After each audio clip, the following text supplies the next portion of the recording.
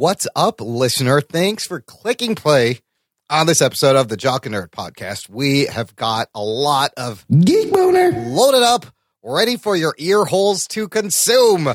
We start out with a little bit of news about Deadpool, Wonder Woman, Marvel's Iron Fist on Netflix, Thor Ragnarok, and more. Then you are going to get our spoilerific review of Hugh Jackman's last outing as Wolverine in Logan, plus a little superhero science, and all this with a special guest joining us all in this edition of the Jock and Nerd Weekly for Friday, March 10th, 2017. Shit, bitch, we're gonna bust up that stage like a high school kegger. We're just gonna outwit LaFour's X-Men style. Should I call you Logan, Weapon X? No, Wolverine, snickety, snoring. Check. Check one. All right. This is ruling fans out there. Let's give it up. We jockin', we nerdin'. We funny, disturbing. We jockin', we nerdin'. We spoiler alert. Oh yeah! We jockin', we nerdin'. We funny, disturbing. Oh yeah! We jockin', we nerdin'. We spoiler alert. All right, what's up? Welcome to the Jock and Nerd podcast. Jock and Nerd, the weekly show where we geek out about comic book, movie, and TV-related news, reviews, and interviews. My name is Imran. My name's Anthony. He's the Jock. The Nerd. And he's the Rug Boy. Good Earth Rugs, what's up? What's up, motherfuckers?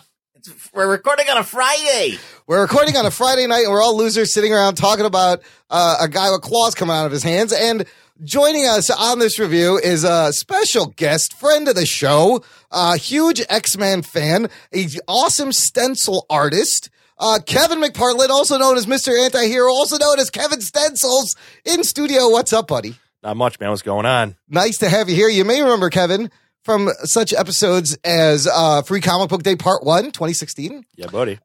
X-Men Apocalypse Review. Mm-hmm. And you were also nice enough to send us some audio for our 150th show. Yeah, that almost convinced me to quit smoking. When I heard my own clip, I was like, man. Rugboy said it was like we were inside you. Yeah. Which was great. It was a great observation. Like inside me in an opium den. Pretty much. Dude's got some lungs. Let me tell you what. It was a rough night. Look, it's dark in here. It's dark in here, and I'm scared. So, look, you came on the X-Men Apocalypse review, and that was not the best X-Men movie. So we're going to make it up with you with quite a better, much 100 times better X-Men movie. I think maybe a million times better. Yeah, maybe a million times, quite possibly the best X-Men movie. We'll get to that. Well, Kevin, see, I don't even know what your fucking name is. I have like 8 names. Yeah, that's all right. Kevin Stencils. I respond to hey you. Okay, that works too. You kind of liked Apocalypse though, right? I just want to establish this. No, absolutely. I mean, I thought there was parts of X-Men Apocalypse that I really liked, but now that it's like on DVD and all that stuff, and I've seen it a few more times, it's one of those things where the more I've watched it, the less I've liked it. Okay, great. I like that. Yeah, the rewatchability. I like when people agree. I like when people agree with me. That's yeah. No, I'm gonna do that. I like that as much as I can. Good note. Look, if you're a first time listener, here's what you're going to get into. We're going to do a little bit of geek news, catch up on a couple of things, then we're going to get into the Logan review. We have some fun audio to play from our friends who send in their reviews of Logan. And then at the end, we're going to debut a little, maybe a semi-regular segment called Superhero Science. Because we got some audio from our official Jock and Nerd podcast science advisor, Adam D. Morris, PhD, talking about Spider-Man's powers and how spiders do it. So it was very cool. He sent us some audio, and we'll share that at the end. Yay. Other than that, let's get to the news, you bastards. The Jock and Nerd Podcast. Listener, if you are new, you want to get in touch with the show, you want to yell at us for having stupid, dumb opinions, you're going to want to by the end of the show. Make sure you visit jockandnerd.com/contact. Everything's there, our Twitter page, our Facebook group, our Facebook page, SpeakPipe. You can send us your voice. You can type a message. Definitely get in touch. I think it's appropriate to start with this Deadpool 2 teaser. Is this the, spoilery? Am I? It's on the internet. Yeah, no, that's right. Look, I'll do that anyways. But if you haven't seen it by now, I don't know what the fuck you've been doing because it's everywhere. It haunts my Facebook feed. Well, I was avoiding any kind of spoilers, and I saw it. And exactly. So to clarify, because last episode, what happened was we recorded when there was just a hint of this, and then between the time that we recorded and I put the show out, the fucking thing comes out. So we had no chance to talk about this, and now we have. This is a thing you saw before you saw Logan. But there's a longer version online. Really? Yes. Oh, you did not know this. No. There actually is a Stan Lee cameo in this on the online version. There's a part, I forget where it is, where he steps out. Basically, if you haven't seen it, it's Deadpool. He sees a guy getting harassed. Yep. He somehow finds a phone booth. You see Ryan Reynolds' ass. Yep. There's some Easter eggs on there, like on the phone booth. It says Nathan Summers is coming, but it's CUMMING. I like. Oh shit! I like that. And the Logan is playing, and he just, he takes too long to change. The guy gets shot, and he eats his ice cream. No, I saw all that. I just didn't know there was a Stan Lee cameo. So there's a part after he jumps out of the phone booth. I believe Stan Lee says something, and he goes, "Zip it, Stan Lee." It's like 2 seconds. Oh wow! They cut that out, and also he answers a phone call while he's in the phone booth in this longer version. Really? Yeah. Well, that's gnarly. See, I heard that since in between when they screened Logan for critics and in between when it went to the theaters, they added 3 minutes somewhere. Correct. So everyone was like, there was a lot of, is it an after credit scene? Did they do this? Oh yeah. But I think this is interesting because you really, if you've seen the movie, you don't want a post-credit scene. What they've created is just a pre-post-credit scene, a pre-credit scene. Yeah. Because it's before the trailers. A lot of people in the audience, I think, we talked to some of our friends who didn't know. They thought it was the beginning of the movie, and they were kind of confused. Right. But then, great audience reaction to this. Like, people were psyched when they saw it was Wade Wilson. What'd you guys think of the trailer, Ruggs? The teaser? Well, the thing is, the first time I saw it, I laughed. Yes. And the second time I saw it, I didn't think it was funny at all. So it was one of those that's things interesting. where It only works once. It hit me. And the first time, I thought it was a little cute and I giggled. And then the second time I was like, this is kind of not that funny. But whatever. So there you go. Anthony, comment? So the first time I saw it was I saw the one online, the longer version. Yeah. And I was like, this is cute, but it's too fucking long. I will agree it's a little long. So then when I watched it in the theater, I'm like Rug Boy. I was like, I've already seen this. It's not that funny the second go around, but at least it's shorter. Yeah, that's probably why they trimmed it. I agree. When I saw the long one, I was like, wow, this is, he's taking a long time in there. He spends a long time in that phone booth. And I mean, I get, it really drives home the punchline at the end where he's like, to be honest, I probably shouldn't have taken so much time in the phone booth. Just called 911. But hey, there's Cherry Garcia. To be had. So, I'm excited that the Deadpool 2 is coming. That it's a good way to hype it. And especially in front of this movie, I think it's super important for them to give us something saying this shit ain't over, even though this is kind of a finality movie. Yeah. And I think Deadpool reinvigorated the franchise in a major way. And, Apocalypse, even though it came out so much after Deadpool, which was only, I guess, 5 or 6 months. Yeah. Obviously, it was all shot and done when Deadpool was released. Oh. So Logan is kind of the first movie they've made since Deadpool. Yes, and we'll get into that, being that, we got an R-rated Wolverine Logan movie because of this Deadpool movie, for the most part, and its success. All right, moving on to some DCEU news. Last week, we also discussed the Wonder Woman movie had been tested. They showed it to test audiences in terms of tweaking parts of the movie, see if it worked. Now, Slash Film, there's an article that says, from Slash Film, we saw 16 minutes of Wonder Woman, and it looks like the movie DC needs right now. They described the 60 minutes. I'm not going to spoil it. I don't want to read it, but I'm just going to read a bit of what they were shown. So they visited Warner Brothers post-production for Wonder Woman. Patty Jenkins sat down with them to preview some footage from the movie. They were shown 4 different scenes from Wonder Woman, which totaled about 16 minutes of footage. They said there were some unfinished effects, an incomplete sound mix, a temporary score. The scenes in question gave us a good idea of what we can expect from Patty Jenkins, and it looks exactly like the kind of movie that DC Expanded Universe needs right now. Anthony, you told me that you read this and spoiled it for yourself? I did. Can you tell us, without spoiling it, is this positive or negative? What did you get from this? It's tough reading. It's just reading it, so I don't really know without any context on how it's shot. But it looks interesting. Her origin's slightly tweaked, so I'll give you that. Okay. And there's a couple conflicts that like on different parts of the world. It's interesting. Okay. I read it and I was like, oh, I'd be into watching this. I'm digging this. All right, well, that's good. That's hopeful. I don't want to read it. I'm not going to read it. The links will be in the show notes, listener.jockandnerd.com/157, where you can always find links to everything we talk about. Kevin, you excited for Wonder Woman or are you worried for Wonder Woman?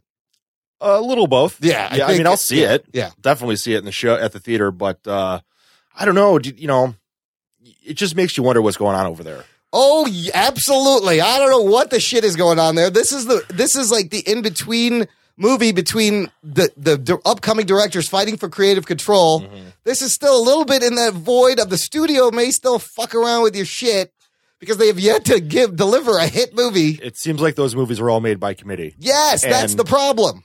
Trust me, no one understands the pain the DC fans feel with these movies as X-Men fans because we have the same shit going on. Very similar. Yeah, absolutely. Just lack of vision, run by committee, all over the place. All the fuck over the place. That is interesting. I didn't even think about that. So don't tell me I'm a Marvel fanboy, internet. Yeah, because listen, DC fans, the X-Men fans know what you're going through. Yep. We've finally only now, after 17 years and 10 movies, they may have gotten it right, like completely. Okay, I would argue they've gotten some of it right. All right, no, okay, we'll get into that. We'll get into that. But speaking of R-rated movies and Logan and Deadpool, apparently DC, like we said, what are they doing? They're reactionary assholes. Oh, surprise! DC reportedly open to making an R-rated superhero movie following Logan and Deadpool's success. Oh shit! Are you fucking kidding me? They're gonna just shoehorn? Are they gonna show us Wonder Woman boobs? What is this? What? If it puts asses in the seats. The Wrap reports that a well-placed insider at Warner Brothers DC Films division has told them that when it comes to whether or not they'll make an R-rated superhero movie, their answer is 100% yes with the right characters. Now, it's not a huge guarantee, but we've also always said like Lobo would be a great R-rated movie. I mean, they should be open to even Marvel should be open to making R-rated stuff, and they do it kind of on Netflix. Yeah. So that's not necessarily a negative. It's just the fact that it's so it feels reactionary. It always does. I think you need a soundbite of Donald Trump just saying wrong. I mean, on the other hand, I would love give me an R-rated Batman. Give me an R-rated Batman. Yeah, there's tons of characters that can be R-rated. It just feels reactionary. That's all. Very reactionary. Look, they also mentioned the Black Adam movie that we know The Rock's going to be in. Could that be R-rated? I don't know. Marvel has said explicitly, we're not going to do R-rated movies, big movies. I mean, it's Disney. They got a lot to risk there. Well, if there's a bright side to the X-Men being with Fox, they can be like, hey, you know what? We're just going to make an R-rated movie. They can take some risks. For as terrible as a lot of those X-Men movies are and have been, you never would have gotten Deadpool out of Disney. Not in a million years. No, hell no. Or anything like it. Yeah. So. Interesting, reactionary assholes. They've also, DC, speaking of their continuity and the way their universe is shaping up, they have said that upcoming films are going to have not only flashbacks, but flash forwards. Oh, shit. Doesn't sound confusing at all. So producer Charles Roven addressed this issue of a fluid timeline. He was talking to comicbook.com about Wonder Woman, and he said, for example, the Justice League movie will take place in a universe that's post-Batman v Superman, just like Batman v Superman takes place in a universe that's post-Man of Steel. When we're dealing with either the Flash or Aquaman, since they will take place in a universe that has happened after Justice League, the characters and the world will be informed by the movies that preceded them, except that there's flashbacks or whatever within those particular movies and flash forwards within those particular movies. Ruggs, does this sound overly complicated to you at all? I don't like the flash forward. Yeah, I don't understand. How are you going to work that in? You're just that gets confusing. Like, it doesn't make sense. I think flashbacks are fine. I just think when you're flashing forward into stuff that's out of context, that might be rough. I mean, are they going to jump ahead and show us origins of people before I don't understand. What are you doing? It sounds convoluted. It sounds horrible. That flash scene in BVS was like the most confusing shit ever. Yes. Same thing with the whole desert dream parademons shit. So like, what the fuck? Exactly. And so we're talking about what the hell's going over here. I think this is an excellent example of the mindset over there. Like, they're still not getting it. They're not getting it, and they're trying hard not to be Marvel. Is the other half? Yeah, that's what that stinks of. Yeah, but they don't know how to be themselves yet. Right, is the problem, and it might take. They don't have an identity, especially with all the stuff that's been going on with Batman, the Batman movie, and Affleck not directing and possibly not starring. You asked me about the Wonder Woman movie. I hope it's good. Yeah. I hope Wonder Woman does well and Justice League does well, or else there's not going to be any more of these DC movies. I mean, if they don't, I think you consider another hard reboot every fucking thing. Start over. Yep. You almost have to. You never know with these movies. Like, it's DC's got a lot of marquee value. Wonder Woman's the first, female-led movie. Yeah, that's important for them. There's a lot of risk involved here, and DC's got right now a shitty record, so they're not batting 1,000. So anything could happen. Even if the movie's decent, it could fucking not play. So, yeah. But where do you go from there? I mean, do you hard reboot everything? I mean, they've already didn't they say that Snyder is directing Justice League 2 also? I'm like, let's see the first one. What I would do if I was DC, I would take something that's self-contained. And just blow it out of the water. Just take one self-contained thing that could exist on its own.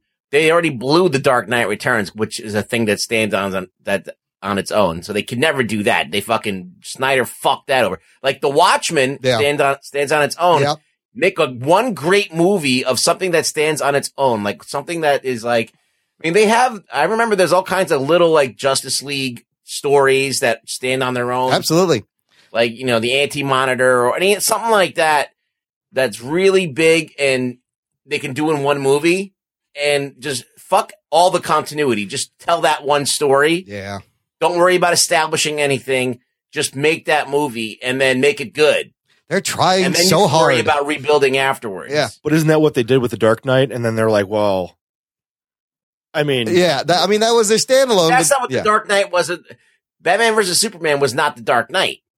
The Dark Knight is a completely different movie. Right, but The Dark Knight, they made something that was great standing on its own, and instead of building on that, they're like, no, it's done. It's done. It's done. Man. I would love to sit here and bash DC. Yeah. But I don't want to waste a whole Logan podcast doing it. Okay, moving on. Let's get to some Marvel news. I'm saying I could do this all day. I could just talk shit. Well, yeah. They fucking suck dick. Wow. Yeah, no, I just thought this, these quotes were just interesting to get into the mindset of some of the producers, and it's not surprising. But let's carry on.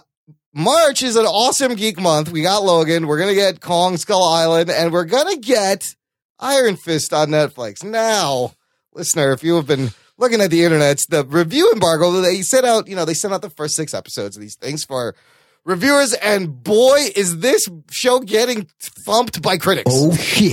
It's kind of a bummer. It's getting all kinds of flack all over the place. It's getting that it sucks. Yeah. It's boring. Yeah. It's getting the whitewash thing still. Yeah. It's getting that. I mean, I've seen one positive review. Also, they have come out and said he will not be wearing his costume or mask in this at all. So that's already one step removed from everything they're giving us. But so, for example, Variety says Iron Fist is the most frustratingly and ferociously boring example of Netflix drift, pacing problems in some time. And the one thing we always harp on these Netflix series, we love them. They're too fucking long. You don't need 13 episodes, man. You could do this in 8 to 10 episodes easily. Yeah, 8 or 10. That's good. It's a good number. So, I mean, how do you feel about this, Anthony? I mean, I'm obviously slightly disappointed, but I'm going to watch it because the completist in me has to fucking do this because I'm pumped for Defenders and I've liked everything Netflix has. Yeah. And I don't want to, I know I'm going to go in with a little negative bias, but I don't want it to completely cloud my judgment of the show. Yeah, that's the problem. It's already and I think we all, maybe not Rug Boy as much, but me and you get very influenced by reviews prior to watching something and then just come in with that kind of mindset. But now if I just lower my expectations a little bit, I may end up enjoying this a lot more than I think. Look, it's like you said, we've already got invested in these 4 series. They're building the Defenders. Yes, I'm a Marvel completist. I'm going to power through this. But I'm reading things like, good luck, bingers. Getting through 2 episodes was a challenge. Jesus. So, why did you read like 8 negative reviews? Well, they're all negative. Like you read one, stop. Yeah. And it wasn't even the review. It was the reviewers. If they're all saying the same thing, they're not wrong. Right. That's also a good point. There's a lot of consensus. But the thing is, I mean, mixed reviews is one thing, but just all out negative or saying it's boring. I mean, first of all, we've seen, these Netflix series unfold before. Yeah. And, we're used to the slow, long burn of these series, and we like that, but we also want it to change. Right. Because we've seen them already. And we're like, okay, we don't want more of the same. We want things to get better or different or progress or grow. And it doesn't seem like that they're doing that. It seems like they're just going right back to the same formula and like dragging this slow burnout. And some characters are more compelling than others. Like Daredevil's very compelling. You got some great supporting cast members and the bad guys like Wilson Fisk. All of these cool things. You got the Punisher. You got Elektra. All right. But Danny Rand doesn't have that. Yeah, and they have Colleen Wing in there and they're trying to make her something cool. And that might be okay, but I don't really see anything else other than that. I think part of it is the fact that it's just Iron Fist. Like you said, this is probably the least compelling out of the characters they picked so far, but they kind of just got to get through this to get to Defenders. But yeah, Iron Fist was never as compelling as Daredevil or Luke Cage or even just the Jessica Jones they've given. Have you ever read Iron Fist comics? No. Nope. The Matt Fraction things was it Matt Fraction that did Iron Fist? No, or somebody else? I don't know. He did Hawkeye. I don't know. He did no, it wasn't Matt Fraction. I think some other guy did a Iron Fist story like 3 or 4 years ago. That was cool. And that was the only thing I ever read my whole life of Iron Fist. Yeah, I mean, I just think the prime of it was like in the 70s when Kung Fu movies were popular and this was a thing. And so we knew going in, this is a tough character to sell. Sounds like they did as best as they could. If you have Iron Fist and you don't have the best martial arts in any show thus far, then you're pretty much, you're shit. Because if the Kung Fu that was on Buffy the Vampire Slayer was better than Iron Fist, that's not good. You got a problem. That's not good. Look, it's possible the back half gets a lot better. We don't know. It's just they saw the first half setup. Does the costume thing bother anyone? Anthony, I know you love the costume. I love the Iron Fist costume. You're right. Didn't you dress up for Iron Fist for Halloween last year? That's what I remember. No. Well, absolutely that wasn't not. You. Who the fuck was that then? Is that what absolutely your Facebook not. says? It's the other Asian guy, Oh, it's the other one. Am I upset? I mean, it's this fucking thing that these Netflix shows do where they take like little things and draw them out so much. So I'm not surprised. It is kind of stupid. I think his costume would look kind of cool. I don't know, with the full like top mask yellow thing and the fins. And listen, if they're doing all kinds of shit on Arrow, you can do it. Yeah, you could have toned it down, I guess. They pulled off fucking Matt Murdock wearing a fucking sock on his face. But that sock looked fucking badass. He looked exactly. like a ninja. But I'm saying, if you heard before looking at that show, the guy's going to wear a black sock on his face, you'd be like, get the fuck out of here. Why isn't he wearing the traditional costume? And they could just take the same sock, dye it yellow, and boom, there you go. There you go. Save some money. So I guess he won't wear a disguise at all. Like people are just going to know, Danny Rand, he's this crazy glowy fist guy.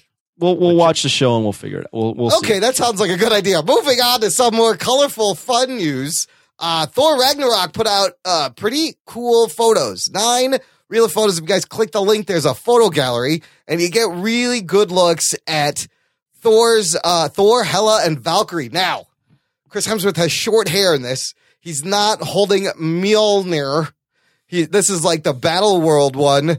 And you see Valkyrie, Tessa Thompson looking pretty cool. Loki looks awesome. There's a shot of Thor and Bruce Banner in what looks like they're in some like Chuck E. Cheese playset. I don't know what that is. And Hela or Kate Blanchett as Hela looks pretty cool, like the incarnation of death. And then you got the Jeff Goldblum as the Grandmaster, and he just looks completely crazy. silver hair and like it's great. He's got like silver hair and like a blue metallic stripe coming down from his lip, or gold vest. I love the colors so far. Like this is a different color palette than any other Thor movie. We'll see how it looks on screen, but I do enjoy the colorfulness. I do enjoy it looking so fucking wacky. And you didn't? Did you mention Thor's hair? Yeah, his hair's got like he's got something shaved into it, like a Z or something. Oh, he's got no hair. He cut it. Well, he's got short hair. Yeah, he cut his traditional locks. So, look, already this looks like a much different Thor movie than all the other Thor movies. We also have a full plot of the movie, and it sounds awesome. Here's what it is. In the film, Thor will arrive in Asgard after hearing about trouble in his home world. And when he arrives, he finds Loki's style of ruling while impersonating Odin has led to some lapses in the rules and leads to the freeing of prisoner Hela. Thor and Hela naturally come to blows when they meet, which sees Thor blasted to Sakaar, described as a barbaric planet ruled by the charming but nefarious Grandmaster, played by Jeff Goldblum. There he meets Valkyrie, who is also hiding out on the planet, and brings him to the Grandmaster to make him a gladiator, where he meets the most popular competitor in the arena, the Hulk, Geek Boner, and loses his trademark hair and hammer. Mark Ruffalo said he's much summary, or is this like a spoiler? What the fuck is this? This is the full plot of the movie. Holy fuck. Mark Ruffalo says about the Hulk, he is much more of a character than the Green Rage Machine you've seen in Avengers. He's got swagger. He's like a god. And then they get together. Turns into a road trip. EW reports Taika Waititi took inspiration from movies like 48 Hours, Planes, Trains, and Automobiles. And then, of course, we saw set pictures of Benedict Cumberbatch's Stephen Strange. He'll be in there. They're going to look for Odin. Wow. This movie's crazy. This is going to be awesome. I can't wait for this. Sounds cool.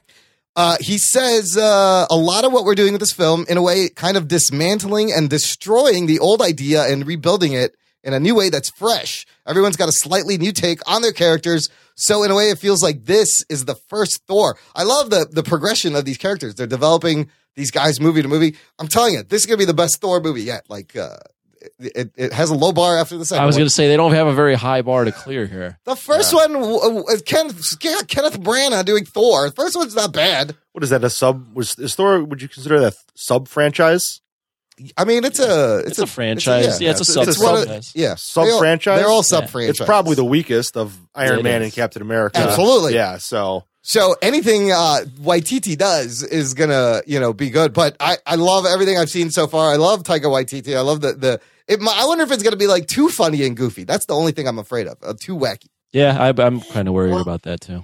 If there's action involved and it's good, I think people will forgive it, and just because people like to see the Hulk and Thor interacting. Yes, I can't wait. First Avengers and all that stuff. They like that.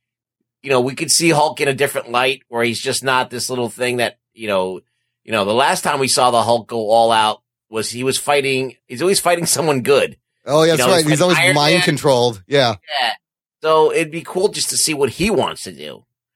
I want to see a scene of fucking Hulk in the middle with Doctor Strange and Thor and Valkyrie flanking him and ready to battle. Like, holy crap. Geek boner. Just wet myself. Is this supposed to be the last Thor? I don't know. It is. Is it? Yeah. Hemsworth contract is coming up pretty soon. I think he's got one or two Avengers films, and that's it. They're going to start recasting all these motherfuckers pretty soon. You don't think Ant-Man's viable for 8 movies? Yeah, sign up Paul Rudd for the next 30 years. Like, He'll do it. This is where, Avengers Infinity War is going to be important because, like I've said before, this is going to be their chance they'll be able to reset a lot of stuff if they're going to just destroy everything with Thanos. You can recast everybody and be like, well, this is what reality is now. We're going to see Riri Williams on the stage. Maybe you see Miles Morales, Riri Williams. Hey, I can get down with Miles Morales. But these people, they're not going to be these characters Spider-Gwen forever, as we've seen with Hugh Jackman. Spider-Gwen, yeah, all that shit. Okay, next thing, if you listen to the show, you've heard us talk about cosplay and conventions and how sometimes the cosplay tends to ruin conventions. Now, don't care. Kevin Stencils, you've done a lot of conventions, right? Yeah, I've done my fair share. Cosplayers, a hindrance or a help generally in your observations? I think it's a help, especially if you're bringing younger kids. You know, they want to come see everybody in the costumes. If you can't afford to pay $1,000 to, blow Norman Reedus, you want to just show up and see costumes. Cheap. I know. Let's start a Patreon for that. Here's the thing. Do those cosplayers buy shit is the problem. Now, what I thought was interesting, there's a Florida Comic-Con this week that banned cosplayers. Shit. Elite Con is a Florida comic convention being held this weekend, March 12th. It bills itself as a premium collectibles marketplace for advanced collectors. So it's all about collectors collecting. And there's something they really want to emphasize, no cosplay. Yeah, I think this is a great thing. This is crazy. They got a lot of backlash. There was a lot of deleted posts. Reaction was strong. Ruggs, what is your take on this? I applaud these people.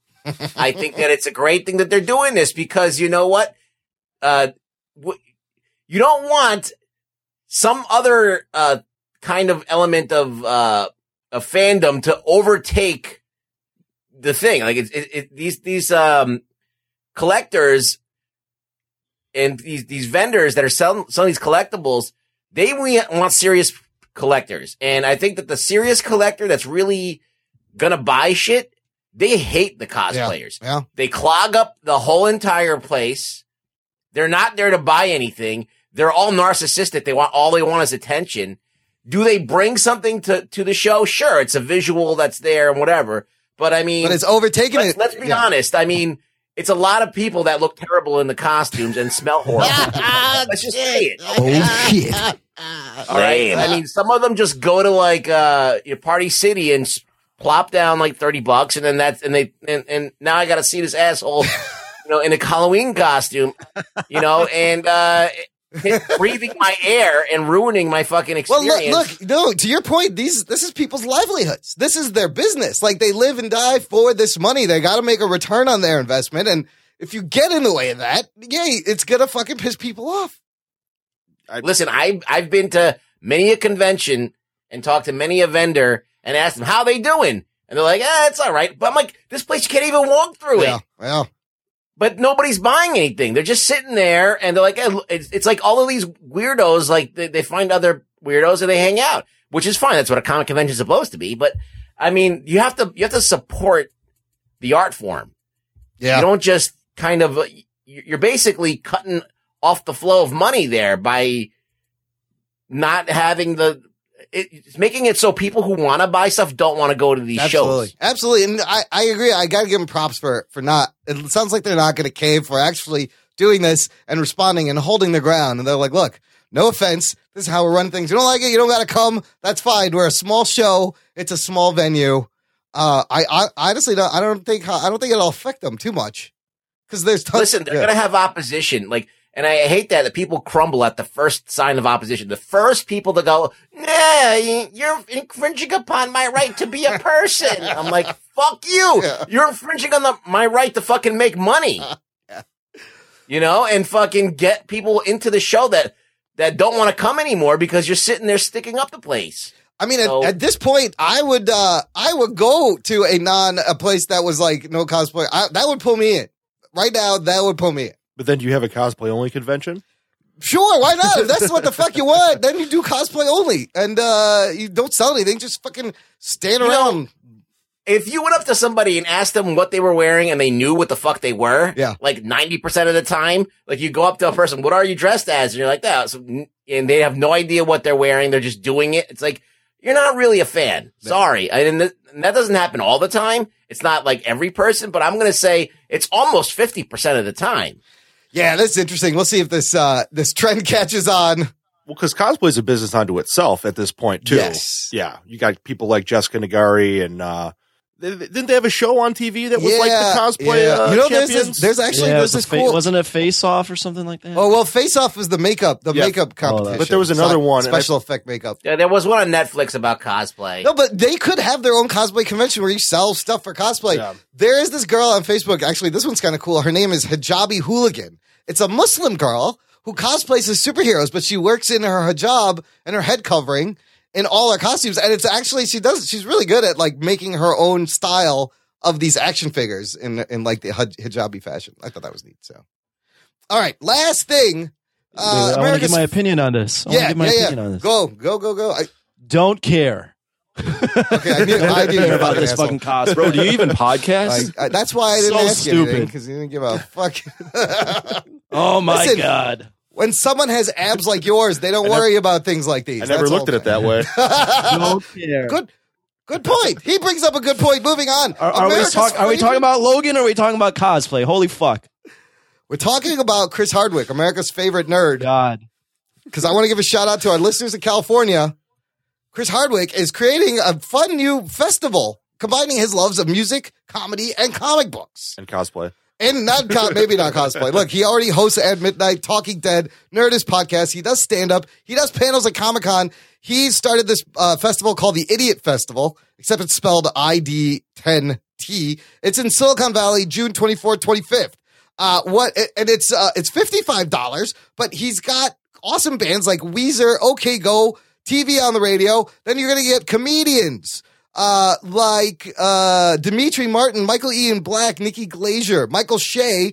And then you're going to have like Comic-Con tables. Publishers are coming out there. Boom Studios, Ani Press, Valiant Comics.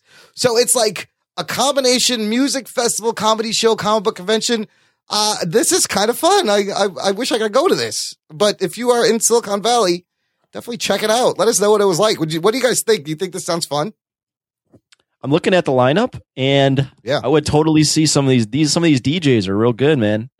Oh, they got DJs too. See, you got a little EDM. They got a dance tent. Yeah, the music in general is. I like this. I don't know though. I don't know if anyone's going to buy anything in terms of comics though. I think it's probably just more for exposure and getting it in front of if it's another just exposure, audience. It might work. Yeah. But if you have vendors there, I got to tell you, when I'm at festivals, I'm not going to fucking vendors, dude. I'm seeing the music. Yeah, I mean, if I was them, I would, I would be giving shit out. You give out free samples of comic books, maybe hook people in, get them to sign up, whatever. But you're right, it's mainly for the comedy, the music, and the camaraderie. I don't think so. I think they're going to do. Look, they've got 50 comic book artists and creators that are going to be there. Oh shit! Oh, that's cool. Maybe you get a commission. But I'm saying I don't know if I would go. If I would go, I would see the music. I don't know if I'd go and hang out with the comic guys. It sounds like they have an artist alley. Yeah, they're going to have a little bit of an artist alley at this music festival. So is it a con with a concert or a concert with a con? It's a concert con. It's a con. It's both. It's a dance EDM con. It's a novel idea. It's stuff that, it's all stuff that I like too. I just don't know how much attention. I don't know if I could give my full attention to. I would give my full attention to one and miss out on something else. It's a lot of stuff on the poster. It says music, comics, gaming, comedy, technology, pop culture. It's at an amphitheater. And it's at an amphitheater, which I don't know, the Shoreline Amphitheater in Silicon Valley, California. Good. Dude, Hardwick is just like everywhere. He's getting a full-time talk show, and this was surprising, but it's a really good idea. See, now I'm thinking it's like Warped Tour. Yeah. Like Warped Tour, you walk around, they got all the T-shirts and all the little... And instead it's like you put Comic-Con in there. Yeah. So, all right. Well, they got that, and they also have, there's a huge... All those DJs are all DJs I recognize, so it's pretty big EDM names. Oh, they got good. I mean, the band lineup was good too. So good for them. Check it out, California listeners. All right, that's it for the news. We're gonna get to Logan right after a couple of promos from some fun podcasts. After these messages, we'll be right back. Do you like superheroes? Do you like movies, television, and comic books? Do you like movies, television, and comic books about superheroes? Then you'll love Podcapers, the official podcast of aplacetohangyourcape.com. Featuring me, Scott James Merridew, we will be talking about a variety of geek and nerdy issues, like, is Marvel better than DC? What's going on with the X-Men film franchise? And is Disney evil? Yes! Yes it is! It's pure evil! Don't support them! They're terrible! I'm getting ahead of myself, because we will be joined each week by a rotating panel of guests who will attempt to rein me in. Don't you worry, it's not just going to be one guy ranting for hours and hours and hours. I've been told I'm not allowed to do that. By this guy, in fact, David Molosky, the editor and creator of A Place to Hang Your Cape. Hi guys, Scott's holding me in a room and making me listen to his rants. Please listen to the podcast. He says it's the only way he'll let me leave. Oh, David, you will never be allowed to leave. You will listen to me for all eternity, as will all of you who listen to the podcast. So please check out Podcapers, the official podcast of a place to hang your cape, where superheroes go to relax, but I never do. Hi, I'm Mike White. And I'm Rob St. Mary. And we're the hosts of the Projection Booth podcast. If you haven't heard of the Projection Booth, that's okay. But we think it's time that you have. We've been doing this for over 3 years now. And we think we're doing a pretty good show. Every week we look at a different film and put it in context. We try to bring you interviews with the people behind the films. Or experts on a subject matter covered in the film. We don't specialize in any one particular genre or type of film. We try to examine every aspect of cinema. From every corner of the globe. Even at 3 years, we barely just scratched the surface. But we're ready. We're ready for you to listen to us. That's right. Now's the time to give us a shot. Download us through our free smartphone app. Or through Stitcher, iTunes, Geek Juice Radio, Jackalow. Or our website. Projection-booth.com. We'll keep making great shows. Now it's your turn to listen to. Trivia Geeks, the Unpredictable Game Show podcast, is back with a brand new season. They've got a new host, new games, and a new day and time. But that's not all. Now you can download their companion app, Triv Now, and play along in real time. Watch Carrie on YouTube as she tries to convince her partner that his Dark Knight hasn't risen in years. Listen on Diamond Club and Alpha Geek Radio, Wednesday nights at 9 p.m. Eastern. You can also follow the show on Facebook and Twitter and get all the latest updates and showtimes. Doc and Nerd. Hey, listener, if you like what you hear so far, you should join our fan club, jockandnerd.com/Patreon. You'll be helping the show, and you're going to get awesome bonus audio every week, every month. All the kids are doing it. Check it out, jockandnerd.com/Patreon. All right, we've gotten to Logan. Let's talk about Logan. Before we do, of course, you know how we roll. We're going to spoil the shit out of this movie, listener, so... Strap yourselves in, you fucks. Nice. Spoiler time. You gotta have that disclaimer, because we're going to get into Logan, which is currently 92% on Rotten Tomatoes. Let's start with a little bit of box office numbers. It did really well opening weekend. It made $33 million on its opening Friday. It had a budget of only $97 million. So the first weekend, it did $88.3 million domestically, $240 worldwide. Oh, shit. Making it the fourth biggest R-rated opening weekend in history. Not just March, of all time. And so to date, domestic, it's up to $114 million as of March 9th. $305 million worldwide already. Which is not bad.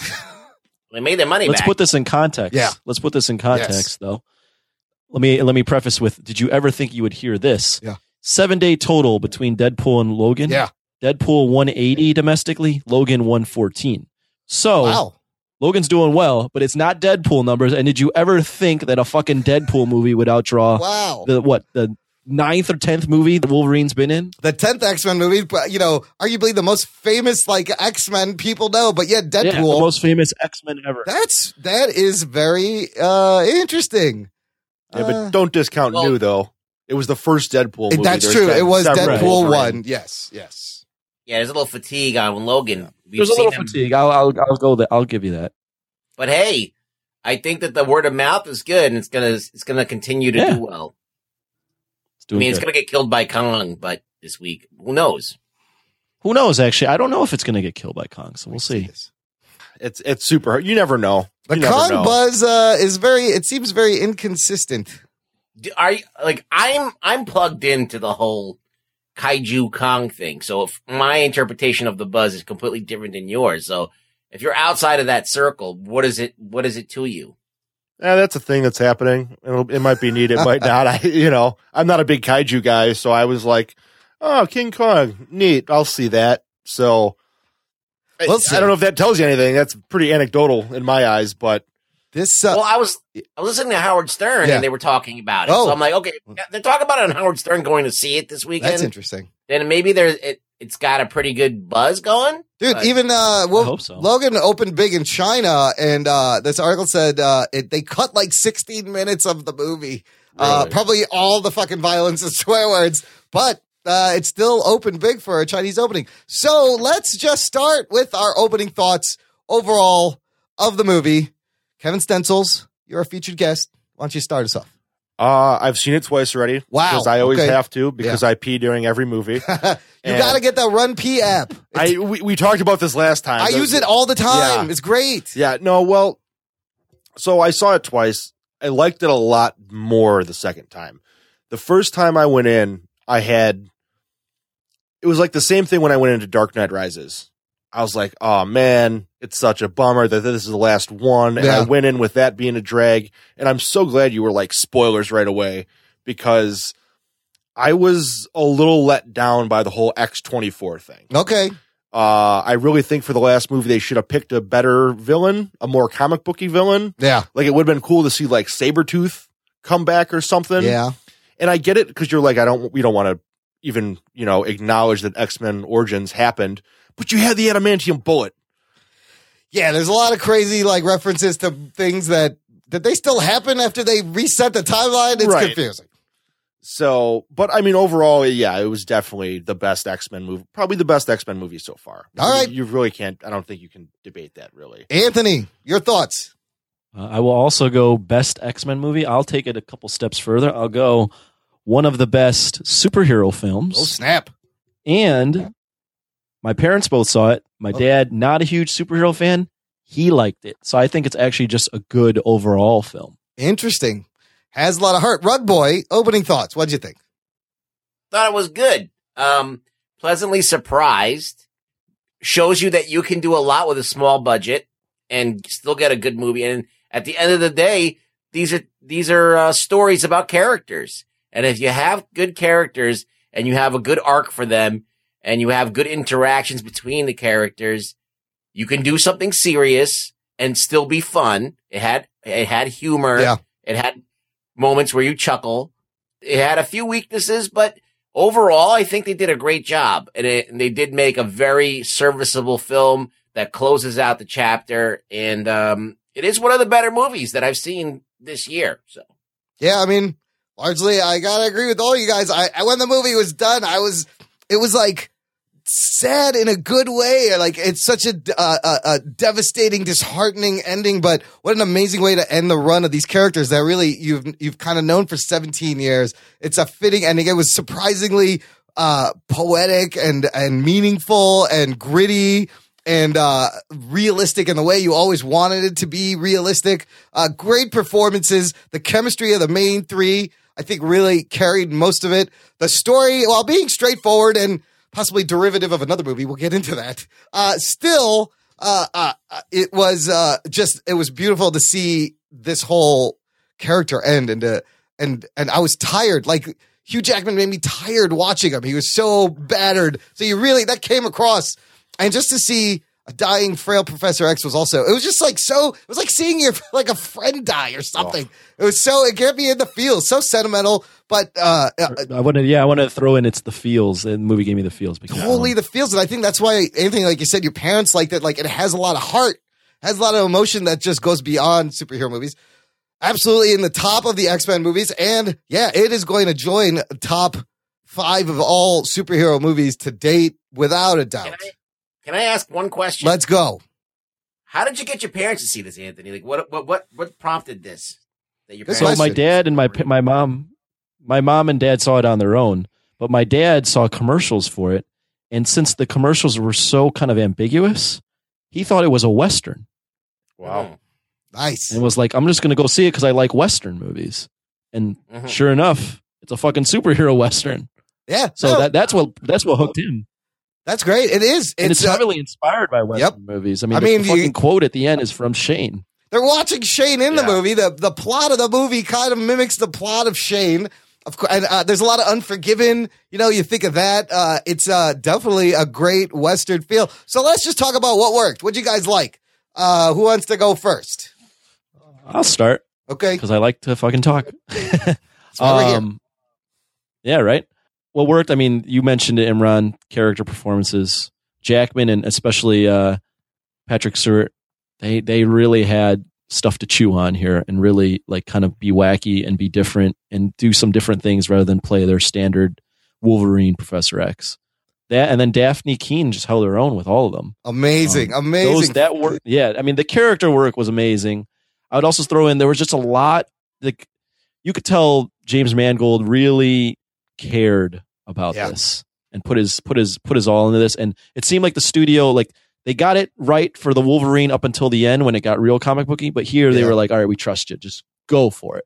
And he like had a lot of really good moments that were like character moments that were just really awesome. I mean, Professor X having basically Alzheimer's was amazing. Like that, anyone that has ever had someone like that in their family can totally relate to that. So right away, you're like, wow, a beloved character is withering away before my eyes. Like that's totally relatable. It's so hard to watch, but yeah, when he helped him to the toilet, like if you've ever taken care of an elder relative or a parent, like that gets you right away. You see this father-son chemistry and relationship. And I mean, the whole movie was about family, you know, what makes a family, different families. And so the themes in this movie were great. Did anybody find it weird that Charles was swearing? Was that like off-putting it all right away? Like it was a little bit weird, but then I just loved it. Old people do this. Yeah, old people and like you don't think about the most old powerful. People don't give a fuck. Yes, and when they have Alzheimer's, they really don't give a fuck. Listen, you better believe when I'm that age, I'm going to be racist and fucking swearing up a storm. Going full Gran Torino? Hell yeah. Look, if you made it 80, 90 years, you deserve it. You earned that shit. Be as racist as you want. I don't care. What are they going to do to you? Yeah, what can you do? Fuck you guys. There was one character moment. I mean, there's a bunch of them, but there's one that in particular stood out when I'd have this discussion with my friends. They're like, what was your favorite little character moment? And for me, it was like Professor X speaking Spanish to X-23 and talking about the choo-choo. Like for whatever reason, that just like hit me in the feels. I'm like, that is just so cute. And it's this like little kid that like, you know, is this badass. And he's talking Spanish and talking about the choo-choo with her. Bro, this like, Daphne Keane, like that, she comes out of nowhere. Like, I think this is her first movie, and she doesn't talk for half the movie, and she doesn't need to. She sells it so hard. When she came out with that dude's head in her arms, like the audience gasped, and then she like throws her fucking backpack off, and she's like, "Let's go." I was like, "Fuck yeah!" Like she channeled Hugh Jackman's rage. Yeah, amazingly. I would argue she was more Wolverine than Wolverine was in half the movies. Yes, and the other thing that kind of took me by surprise was because I'm a big X-Men fan, huge Wolverine fan. So like when they did the last one, though, Wolverine, they had like buy the Blu-ray with the extended R-rated version. And I'm like, fuck yeah. I want to see Wolverine cutting some people's arms off. Yeah, what was cutting that? Throats? Nothing much. Yeah, I mean, there was a little bit more, but it finally gave me all that, and I almost couldn't even enjoy it because it was like Wolverine leave, like run, like the suspense was so great. Yeah, and it was almost like a horror movie. You know, you just wanted to see Wolverine get the fuck out of there every time. Yeah. You know, it wasn't like, oh, great, you know, he's just going to murder 300 ninjas right now, and that'll be just cool. It's like, no, get out of there. So. No, this is a Logan that, you know, he's been hiding out. He doesn't want to help people. Like, that's a great theme. Like, if you think of the refugee situation, you know, the world is going through, is it your problem? Do you help? Like, he didn't have to help them. But Charles, of course, convinces him, like, you know, an adoptive dad. And it's that theme of like, when do you help?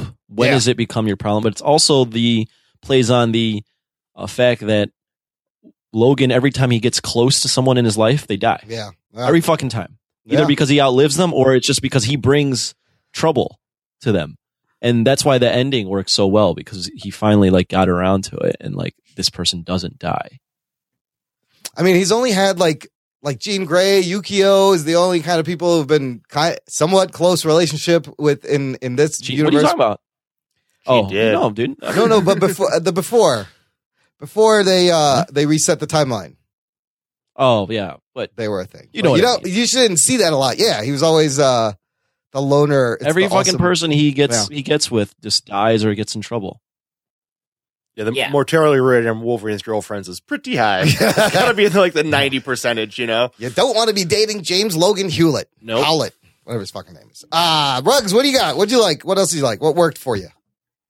Wow. I mean, I don't know. I mean, the overall feeling of that they toned down the story. They basically made it very simple and direct. It wasn't overcomplicated. It was very simple. It was just about, does Wolverine want to help this girl? And I think that once he meets the guy with the metal arm, I don't know what his name is. The Reaver. Pierce, Dr. or Donald. Pierce. Yeah, Donald Pierce. Yeah, who's once from the he comics. meets him and that piques his interest, and you know that he's going to end up helping this person because he's already like trouble has found him, right? And he knows that there's no way he can avoid this trouble now, and he's got to just. And you know that he deep down wants to do something, and it's like that's who he is, and he's eventually going to turn around and actually be the hero that everybody knows that he is. So it's great. Yeah, he will do the right thing. It's that flame that's lit in him all of a sudden. What's cool about that is he's going to help, like Rug Boy said, but he justifies it because it's a payday.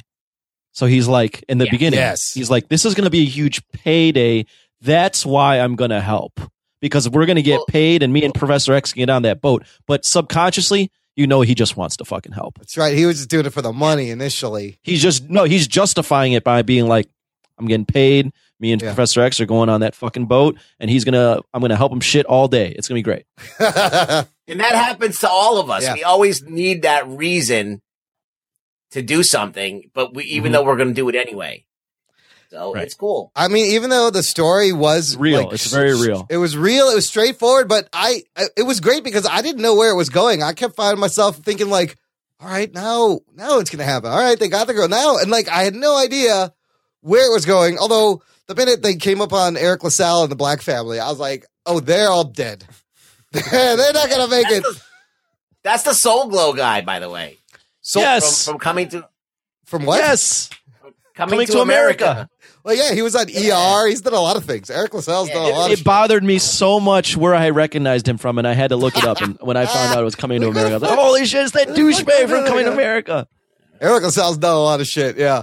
But, yeah, it was surprising because I didn't know where it was going, and the second half road trip part was great. I love how there was, like, action movie superhero tropes that they kind of perverted. Like, that scene where they're being chased, and they're about to drive through the fence. Now, normal action movie, they're going to jump through that fence and sail to safety. This one, he hits the fence and boom, that's it. You're like, this ain't happening. I got to back up.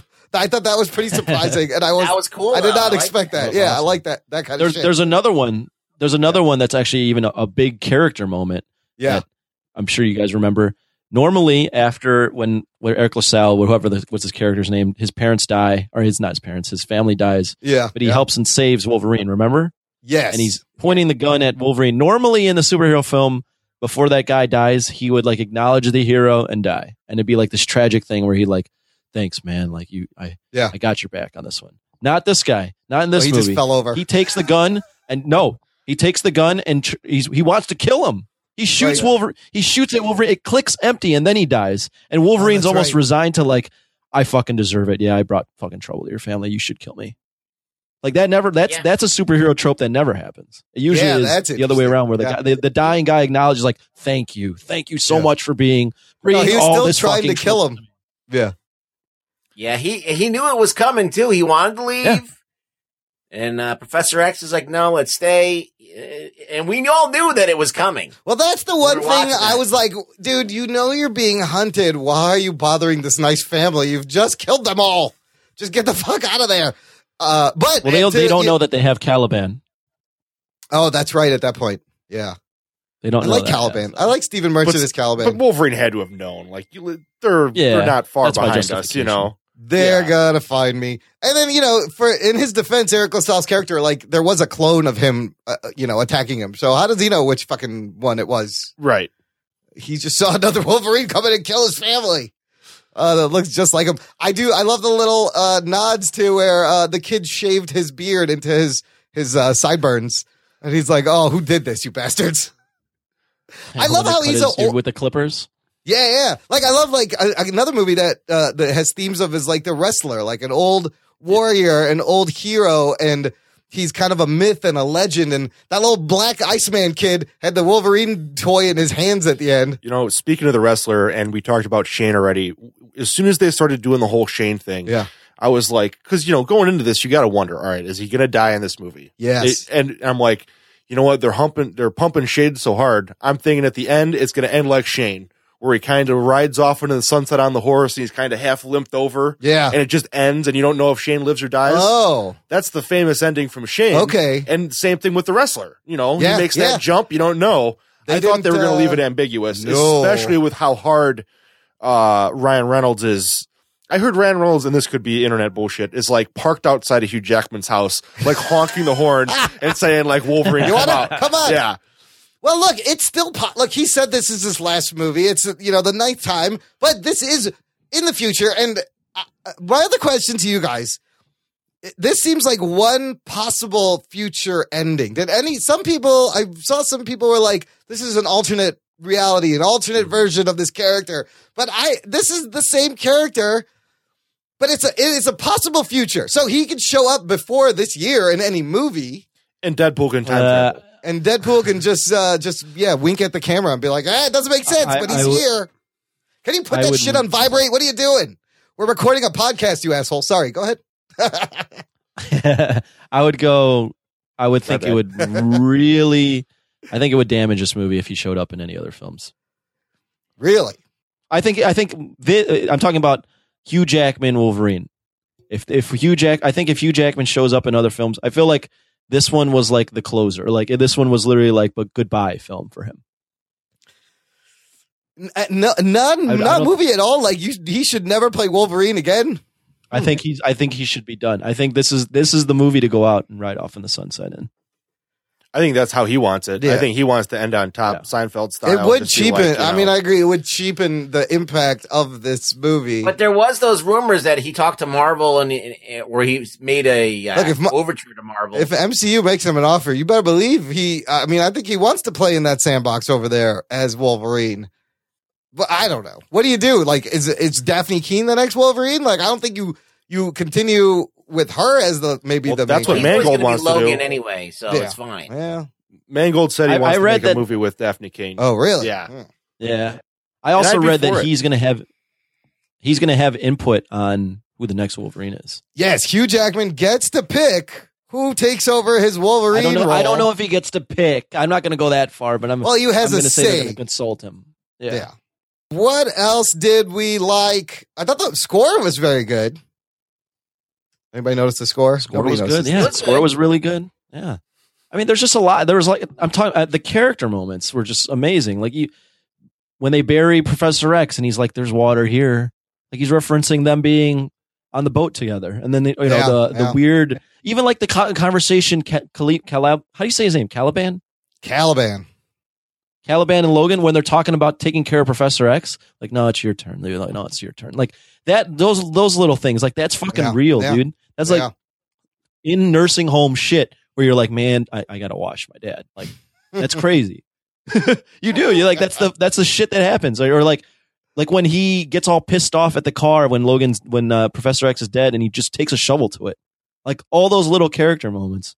Even at the end when she takes the cross and makes it an X, like all that stuff. That was beautiful. Right in the fucking feels, dude. All of that shit. Oh, that was a beautiful moment because she's picking it up. I'm like, wait, what are you doing? And then she puts it down. And I was like, oh shit, wow. And then it just that's it.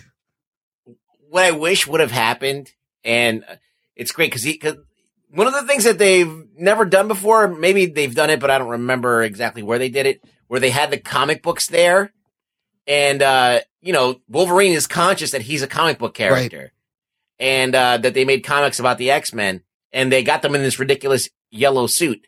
It would be really funny if right after they shaved his beard to look like Wolverine, that they look, we made this costume for you. Yeah. And then they beg him to put it on, and he puts it on just to make them happy for a second and takes it off.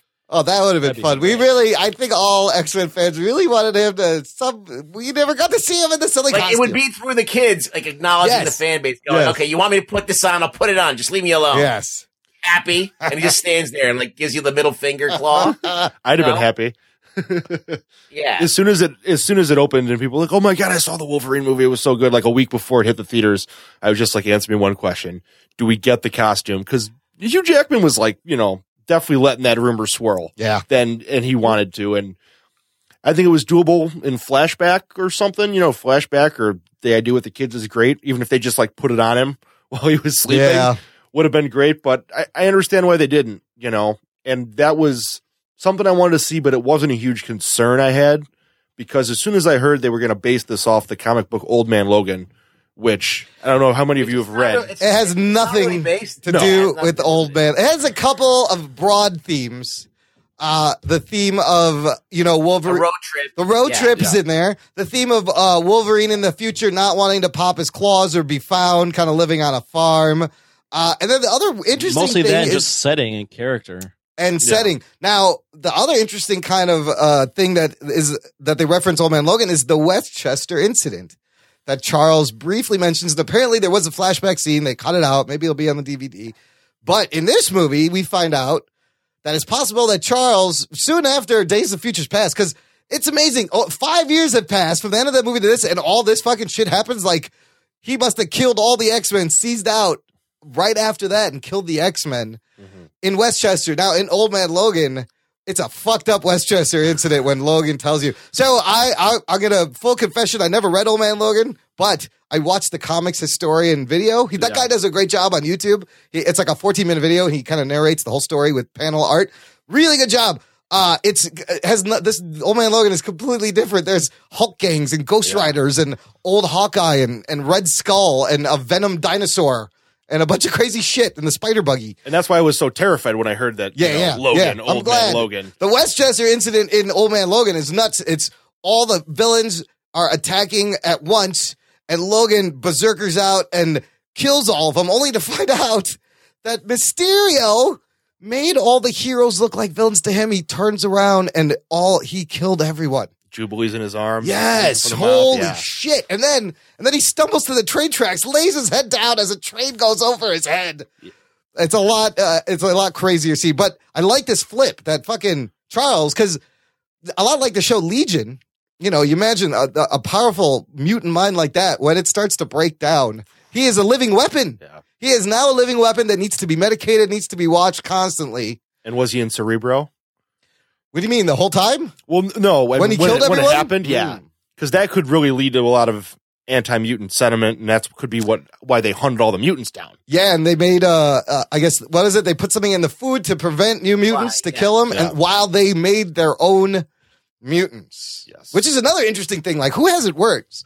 Was it X-23 or Logan? One kind of being tested on and changed into a killer, and the other one just being fucking bred as a killer from the get-go. I would argue X-23 never had a childhood.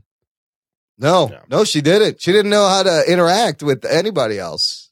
I'd say so. That's a lot rougher. But that's probably why you can make the argument that she was even more ferocious than Wolverine. Dude, she was literally robbed of childhood. Yes, amazing, wild, feral kid performance of this little girl, and she never had to fight PG-13 style, which helps. Which was great, man. Let's talk about some of the violence, because there's some fucked up stabbing shit.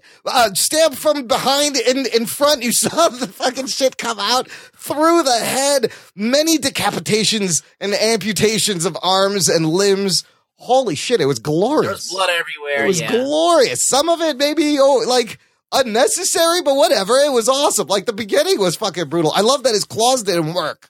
Like, little touches like that. Performance issues? Yeah. I was in the theater, and some asshole, there's always one, that brings their little kid to the movie. They had to leave as soon as shit got going. Yeah. And I'm like, good, fuck you. Like, you don't bring a kid to this. Like a 4-year-old to this. Come on. What's the matter with you? I would say the violence got a little repetitive towards the end, but I think this is where I'm going to kind of say that the R rating enhanced the film, because it provided that violence and the swearing and just how fucked up it's gotten in the X-Men universe. And I think grounded it a little. It grounded it, yeah. It grounded it, and it showed that this world's fucking different now. Like, it's really gotten bad for the X-Men. And I think that R rating enhanced the film and did that for it. It didn't feel like it was just an R rating just because Deadpool was rated R. Let's just fucking make it rated R. Like, they actually the boobies were a little flagrant. Yeah, but they leaned into it pretty good. The boobies there was no reason for that girl to show her boobies, but they're like, you know what? Let's show some boobies. Why not? It was one of the only times Wolverine smiled in the movie. Yeah, that's true. But it also shows the kind of life he's living now. Like, he's dealing with these drunk fucks every day, and he's just taking. It's pretty funny. Yeah. limo driver, just trying to make. He's a limo driver. Holy fuck! Yeah, it's great. It's great. Just making. I loved also. I loved the effect of when Charles would seize out, because in essence it's a very kind of simple camera shake effect. But boy, watching it made you disoriented. Like it fucked with your eyes, and like I felt like I was shaking. And especially the casino scene that was so long. That was so awesome. Holy shit, it was crazy because it's like so hard to watch because of the shake, but you get what everyone's going through, and you're tense. Like it made me like tense up and grab the railing because I'm like, you fucking get there. The people, and like the people were slowly starting to turn to shoot him, and he's just fucking slicing everybody up, powering through it. Oh, unbelievable. So great. Yeah, it was cool. I mean, I audibly gasped, like when Xavier got stabbed, like I audibly gasped. Like there was some reactions from me and the audience. We were like, holy shit, I didn't think that was going to happen. Not like that, at least. Yes. Yeah. It played out like a dream sequence. Yeah. Mm-hmm. That part was a little confusing, but you knew that when he said, like, this is the best day I've ever had, that he was going to be the goner, like, after that. And it said that, like, Logan really didn't get to hear those final words that, were meant for him. Every time Professor X was, like, in danger, I was literally like, no, save him, please. Please save Professor X. Like, the part, again, another character moment, when they're in the limo and X-23 covers Professor X from bullet the gunshots. Like, that's awesome. Oh, yeah. I was like, oh, that's awesome. Like, that's so cute. Like, those two had a great relationship. Yeah, you just felt everything. Like, everything felt real. She was, she looked up to him as kind of a grandfather, and then Wolverine and Laura's relationship, and Wolverine and Charles, like the three-way, just very well handled, very well written. Let's get to a couple of our reviews from our friends, and it'll kind of guide us into what we didn't like about the movie. Oh, shit. And you'll see why. Here is the first one from Daniel Nosker of the Geek Street Podcast. Here's his review. Hey guys, what's up? It's Daniel from Geek Street Podcast. Just wanted to give you some thoughts on Logan, and I really, really enjoyed this movie. I think after 17 years and a lot of hit and miss films, they got it right, and I'm super glad that this was Hugh Jackman's send-off movie, and it definitely deserved the rated R treatment. The scenes, the language, it all fit in this movie so well. It was definitely emotional. I mean, it was a great story, which made it emotional, but I mean, like I said, 17 years of us being invested in him playing this character was kind of emotional for me, at least. I don't know how it was for everybody else, but it definitely struck a nerve at the end of the movie. And yeah, I loved how they just kind of let loose on this film and they kind of gave the fans what they wanted.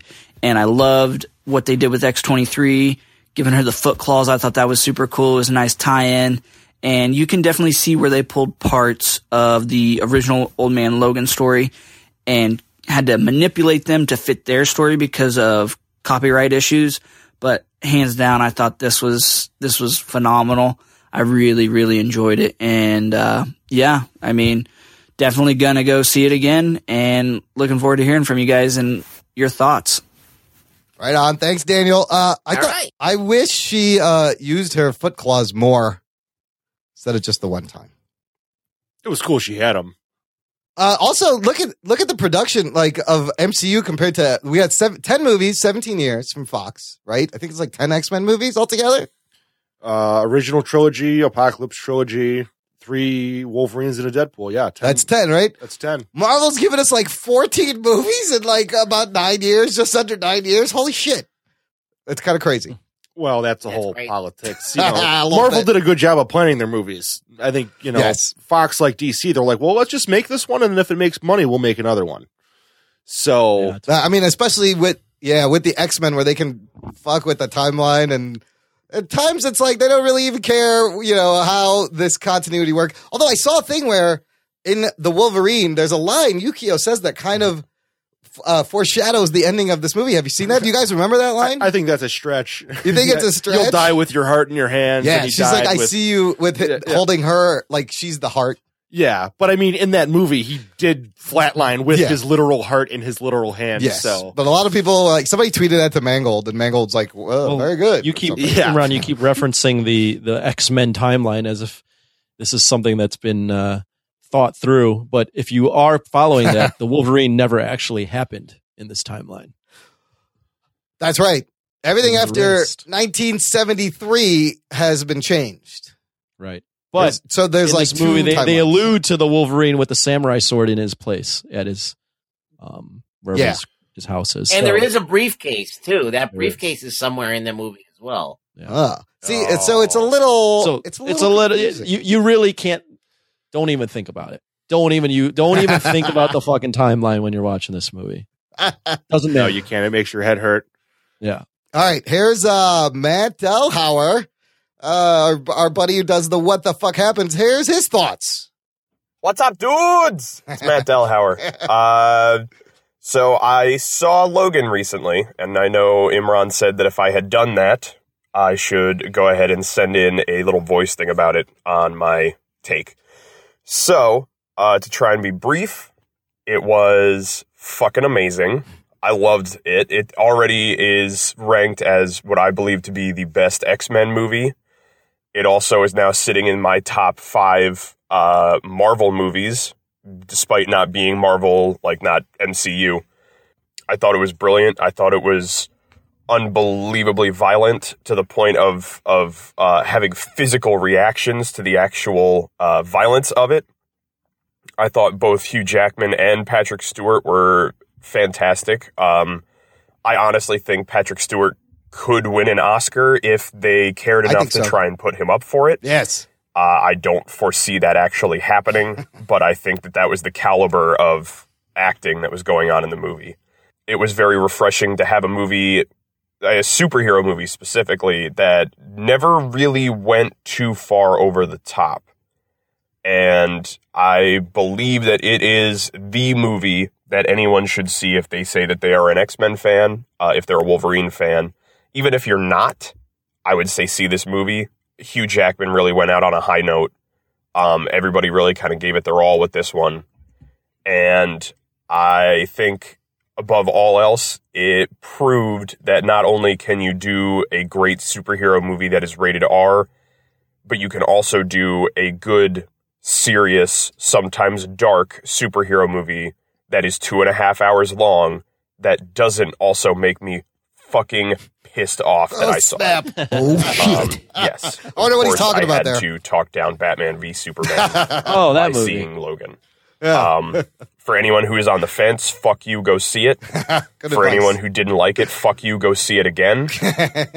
And I'll talk to you guys more about it down the road, most likely. Later on, guys. Is this the Dark Knight of X-Men movies? Yes. Yeah. I don't see anything beating it. Yeah. But I think that this has been a huge course correction for Fox. But it makes you wonder, do they get the right message from it doing well? You know? Yeah. I mean, I don't think we necessarily need an R-rated X-Men movie, but... we're going to get a lot more. I think what this movie says more than anything is that you don't have to just sit there and make, like, Apocalypse is the perfect example. You can throw all the CG and all the bullshit that you want at the screen, and if there's nothing there, there's nothing there. Yeah. Like, there's not a movie there. Yeah. It's just, okay, let's use some fucking effects, and you need to have something there. Right. The characters have to do something. They have to mean something to each other. They have to have a reason to be doing what they're doing, and you have to have emotional connections. I mean, the whole father-son thing that's there. And it's like that kind of pseudo family that is Professor X and Wolverine and Caliban. You know, they're a family and they're trying to survive. And there's real things there. And that's always when the X-Men, that's when the X-Men has always been the best. When you're talking about family, when this stuff goes beyond superhero gimmicks, like you want to do it right, you got to think the broader themes. I'll tell you, you don't need effects and shit like that. I'll tell you the wrong message that I've read some reviews. They'll be saying like this movie transcends the genre, like as if like this is the type of movie that you need to make a good comic book film. No, this movie worked because this movie it worked in this context. It doesn't have to always be like this. It just has to have awesome characters and that really mean something, that are actually doing things that feel real. The wrong message would be making trying to recreate this film every time. It's not going to happen. 17 years is a long time for one guy to be playing a character. That's why this film hit the feels, along with the fact that it was so much heart was put into it. You're not going to just recreate this with the next film. With like new characters that you're trying to introduce. I mean, that's the reason it worked is we knew these characters. And, speaking of Mangold, like you said, Anthony, he cared about this, but he also got these characters. And that's super important that he understood these characters and where they were. And you're right. It works now in this context. And I think there was more character building in this movie than there was in that entire First Class trilogy. Yeah. I mean, it just, and you guys pointed out, I'm not definitely there was no character building in the fucking last one. So. No. Yeah. And it's all about character. All of it, I don't care about a flying trash vortex. Yeah. It's a good thing that, see, the thing is Anthony's dad went to go see this movie, not probably seeing the other X-Men movies. Yes. But I think that, you're right. You could see it on your own and see it as a one, self-contained story.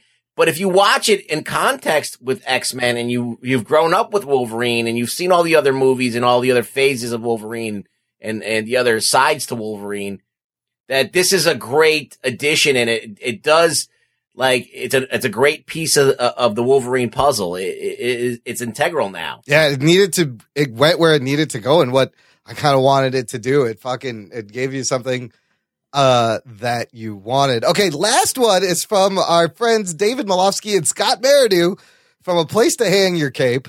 And they have a new podcast called Podcapers. It's real short, but in this short review, he brings up a lot of things that'll help lead us into our little nitpick section. Just this will explain it. Hello, Jock and Nerd. It's Scott Meridew. And David Malofsky. From Podcapers, the official podcast of A Place to Hang Your Cape. We're doing our own Logan review episode. And thought we'd send you some of our thoughts. Like how X-24 could have been replaced with much more interesting characters. Or how they never really explain the adamantium poisoning. Or how this is the first X-Men film with boobs. Boobies. We're looking forward to hearing your thoughts on the film. And you can hear the rest of ours in episode 5 of Podcapers, out March 22nd. I forgot how funny Scott Meridew. He's like a geeky, neurotic John Oliver. He's hilarious. He's just like a cartoon character. But, look, they just brought up a couple of good points. Kevin raised his hand when he mentioned X-24. Yep. I was not a fan. I mean, it was great. It works in the context of the movie. When you're doing something, it's going to be the last movie, and it's going to be the end-all, be-all. Give me a good villain. Yes. The villains were overall kind of lacking. Kind of weird. You didn't know who the main villain was. Yeah. They were ominous. They were threatening, I felt. Yeah. But the guy behind the guy was nothing cool. Right. Yeah, the guy, yes. The Dr. Rice. But when they were like, you can't teach rage, it has to come natural. I was like, maybe they did what I always thought they should do is get the fucking Sabretooth Liv Schreiber from the Origins movie. Not Taylor Mane.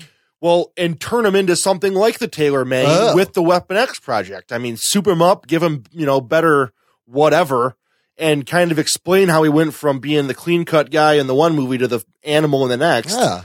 And, whatever. Make, souped-up Sabretooth. I mean, that's... When they made Origins, I'm like, that movie is going to live or die by the Sabretooth portrayal. Yeah. And it was kind of whatever. I mean, I think he's a great actor. I've seen some of that Roy Donovan, which is really good. Yes. But for the last movie, bring in an iconic Wolverine villain. Okay, so you would want a Sabretooth. Ruggs, Anthony, what did you think about X-24? What should they have done? X-24. Well, I was just going to piggyback. Let me piggyback on what Kevin said, and Ruggs can answer the X-24. Oh, wait, we're talking about X-24. I get them confused with X-23. Never mind. Just disregard what I just said. We were talking... Yeah, we were talking about X-24. Okay, we're talking about the clone. Yeah. I also agree that every time I wanted to sink my teeth into a villain, they changed it into this is actually the bad guy. Okay, this is actually... But they were ominous. Yeah. I'll give that. What kind of... And I understand X-24 did work in this context in terms of the old Logan fighting his younger feral self. That works for this film. Yeah. But what ruins it for me is the fact that Wolverine Origins basically had X-24 disguised as Deadpool as the main villain. So they already did this thing. He was it They already did this. He was like Weapon 9. He was Weapon 11. Oh, he was Weapon 11. It was they've done it. same Yes, he was shit. after. Yeah, it's the same thing. We've seen Weapon 11 is Wolverine, basically. He's got the healing factor. He's controlled by other people. He's got long claws, just like X-24. So I guess what I'm getting at is there wasn't, if we didn't see this weird Deadpool in Wolverine Origins, I think this villain would have stood out better for me. But the fact that we've already seen it is just kind of lazy.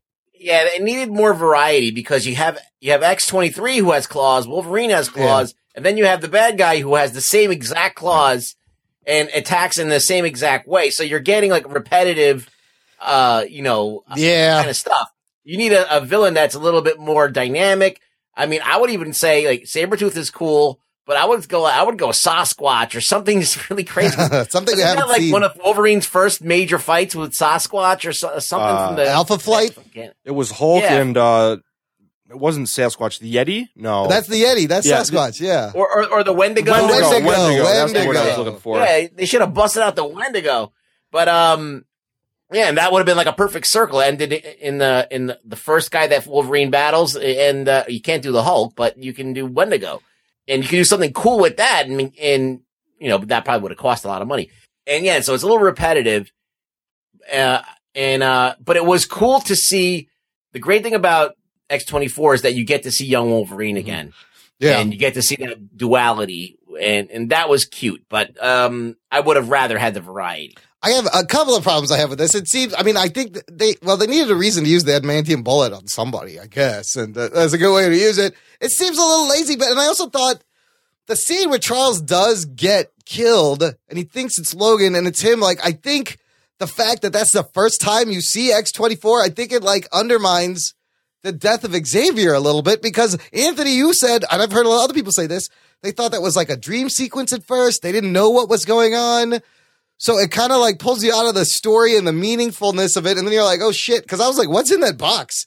And I was like, oh snap, it's another. And then here's the other thing. Like we were saying, he's never going to come back. But now we know they could just clone the motherfucker whenever they want. They could bring back Hugh Jackman Logan whenever. They just clone him. They've already done it twice, 3 times. Yeah, and they didn't destroy they didn't destroy their base or anything. They're still cloning motherfuckers out there. Yeah, and why didn't they also? If they had Logan's DNA, they also would have had Lady Deathstrike's DNA, who was also made by the same program for X-Men 2. Yeah. So you could have brought her back. I mean, you could have had 3 or 4 people, souped up adamantium people for Wolverine to fight. And honestly, I'm not a plot hole guy. Like some guys can watch a movie and be like, all right, this was wrong, that was wrong. I go into movies knowing I have to suspend my disbelief. Yeah. But I had 2 major issues with the end of the movie. Yeah. First of all, if adamantium bullets are a thing, and this company has adamantium to make X-24 and X-23. Yeah. Wouldn't they have had some of these adamantium bullets? And they should have in shot all their them guns? That's a good point. The second point is when Wolverine's got the tree trunk through him and he's dying, and like I said, we all kind of knew Wolverine was going to die. Wouldn't they have had a bunch more of that green serum that they were souping him up with in that truck? Plus, that was 10 feet away. Yeah, and I feel like he could have survived that injury had she just pulled them off right away. He may have healed up. It would have maybe taken a while. Yeah, give him the juice. I felt like it. I mean, maybe I just wanted a little more devastating of a kill. But I did like the part where they were holding he wanted hands. to go though. But I'm like, I got a bunch of nitpicks. Go ahead. Yeah, and his shit was slowing down. He was getting poisoned like cancer by the adamantium. Go ahead, Ruggs. So, Ruggs, what do you got? Okay, I got a bunch of nitpicks. Oh, he's got a bunch. All right. Okay. So, wait, hold on. Let me give you this. Where is it? Here's the rundown.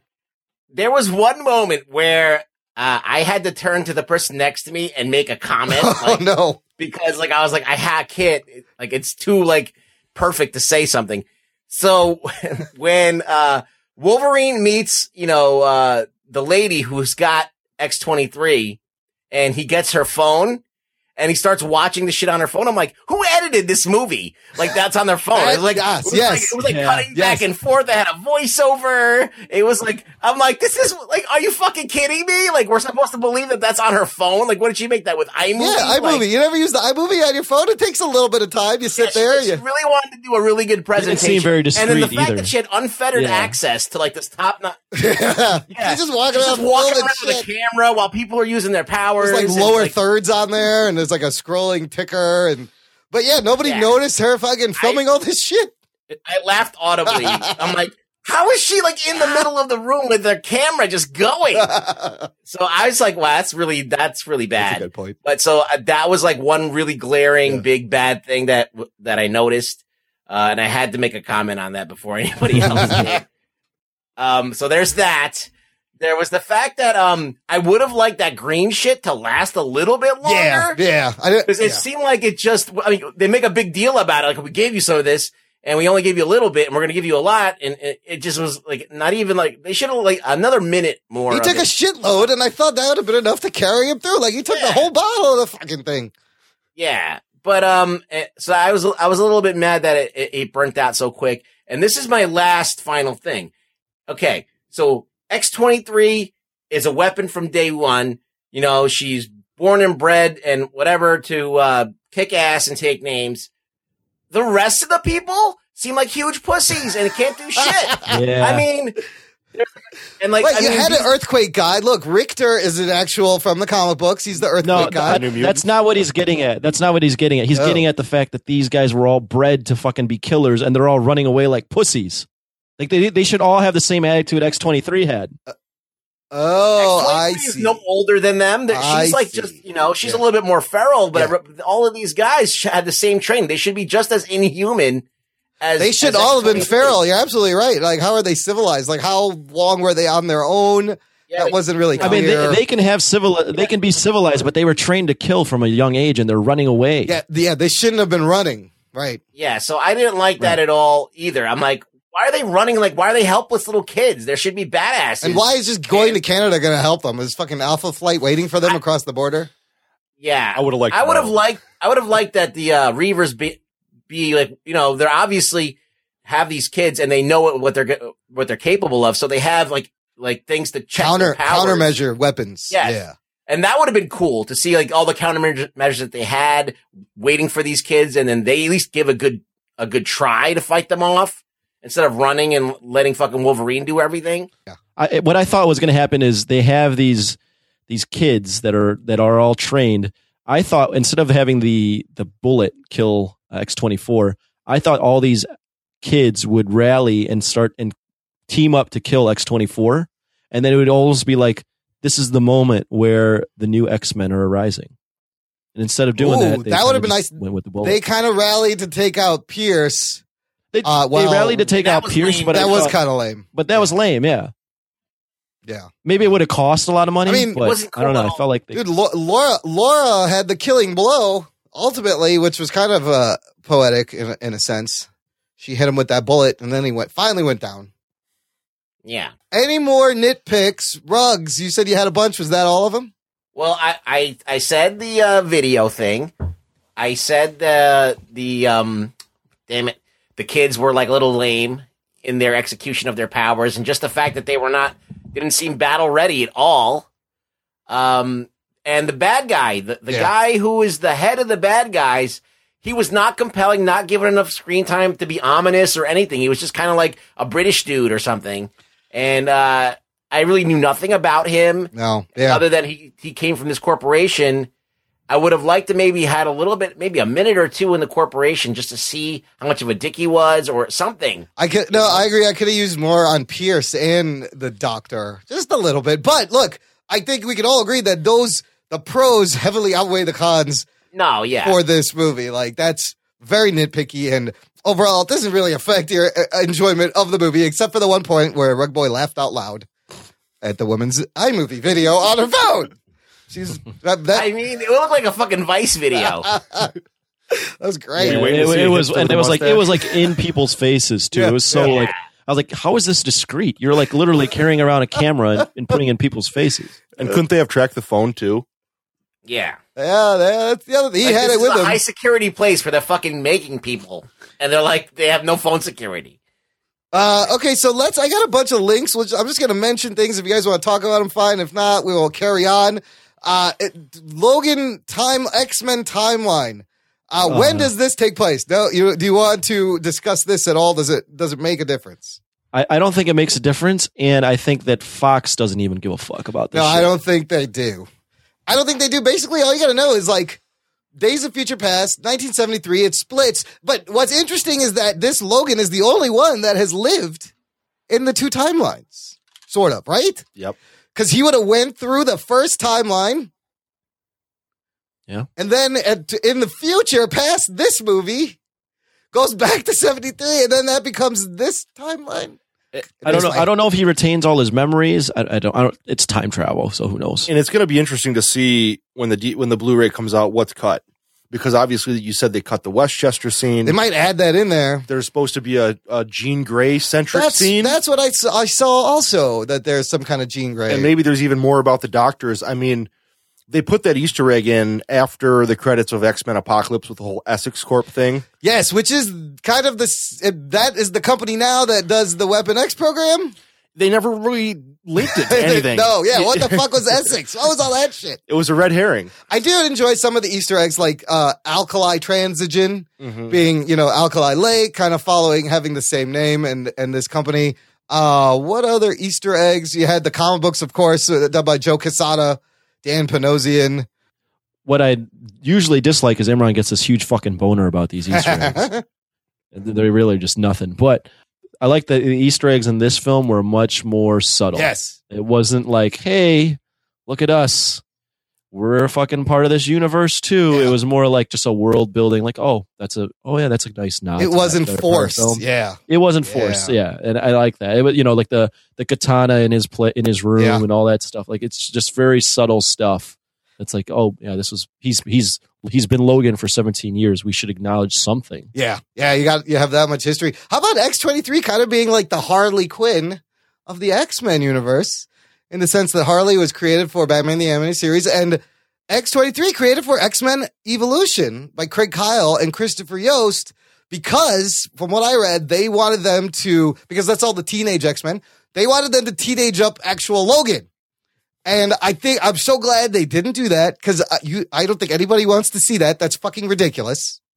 Yeah. So they're like, we're going to create a new female clone teenage Wolverine, and what an amazing fucking character. And now she is the Wolverine in main Marvel continuity. The only and book she's going to be the new Harley Quinn, because people are going to be cosplaying as her all the time. So it's totally Harley Quinn, which is except she's a fucking way more interesting character. Way more interesting character. What's cool about being addicted to abuse, like Harley Quinn is? Yeah, and you barely saw that in that fucking movie in Suicide Squad. Like, they didn't even. That would at least made her interesting. Yeah, if they had some of that. And the other Easter eggs, Reavers, Donald Pierce. The scene where Laura cuts herself in the when she's in the place, and she just cuts herself and it heals up and she does it again. That's right out of X-23 solo series by Craig Kyle, Christopher Yost, which is kind of cool. That was fucking crazy. She's just like slicing herself. Like goes whoop, and then she just cuts herself again. I was really impressed they stuck to her origin story as closely as they did. Yeah. And I'm a huge X-23 fan. The all new Wolverine book is the only Marvel book I'm reading right now. Oh, really? It's good? Yeah, it's really good. And Kyle and Yost did an X-Force run. Okay. With X-23, Wolverine, Wolfsbane, Thunderbird, which is definitely like my favorite X-Force runs, if not my favorite X-Men run. Yeah. It's not even that old, and it didn't run very long. But, you talk about X-Men Evolution, which I really wasn't a fan of the teenage X-Men. Yeah, it was a good show, though. It was all right. Wolverine and the X-Men was much better. Yeah. Oh, okay. See, that one I didn't watch that much. It only went for one season. Oh. But anyway, you talk about these cartoons, you talk about the timeline, and now looking back on this and Apocalypse, which was the last one, I think the reason I was so lenient on Apocalypse is because where the timeline needs to end up for these movies is you need to end up with the 90s X-Men animated series team. That's where this has got to go. Okay. Because that's where, a lot of people that are like my age, like the millennial types, we grew up with that cartoon. Yeah, that's what you want to see. That's where our fond X-Men memories come from. Right. So, the inconsistencies of the timeline, we could talk about that for 3 days. But where the timeline needs to end up is there. With the Jubilee and the Storm and Beast Storm, and Metal Team, Gambit, Wolverine, yeah. Gambit, yeah. Yeah. That is interesting. Because I completely agree with that. Thank you. That is what I grew up on. No, and it makes sense from that point of view. You're like, give me this X-Men that everybody knows. Right. Like, it's like they're beating around the bush and trying all these things when it's just simple as, look, this is the X-Men, the wide audience, mainstream. The most people know this set of X-Men. And it's gotta be super colorful. Yeah. It's gotta be super diverse. It's exactly. And you want to capture that family dynamic and all the little drama, and I'd love to see a Colossus Kitty Pryde relationship, all that shit. And that's why when I left X-Men Apocalypse, like right out of the theater, I was like, obviously I had issues with the movie and there were things that lacked, and it did not do that movie any favors to put a 35-40 minute Wolverine Weapon X thing in there. As cool as it was. Yeah.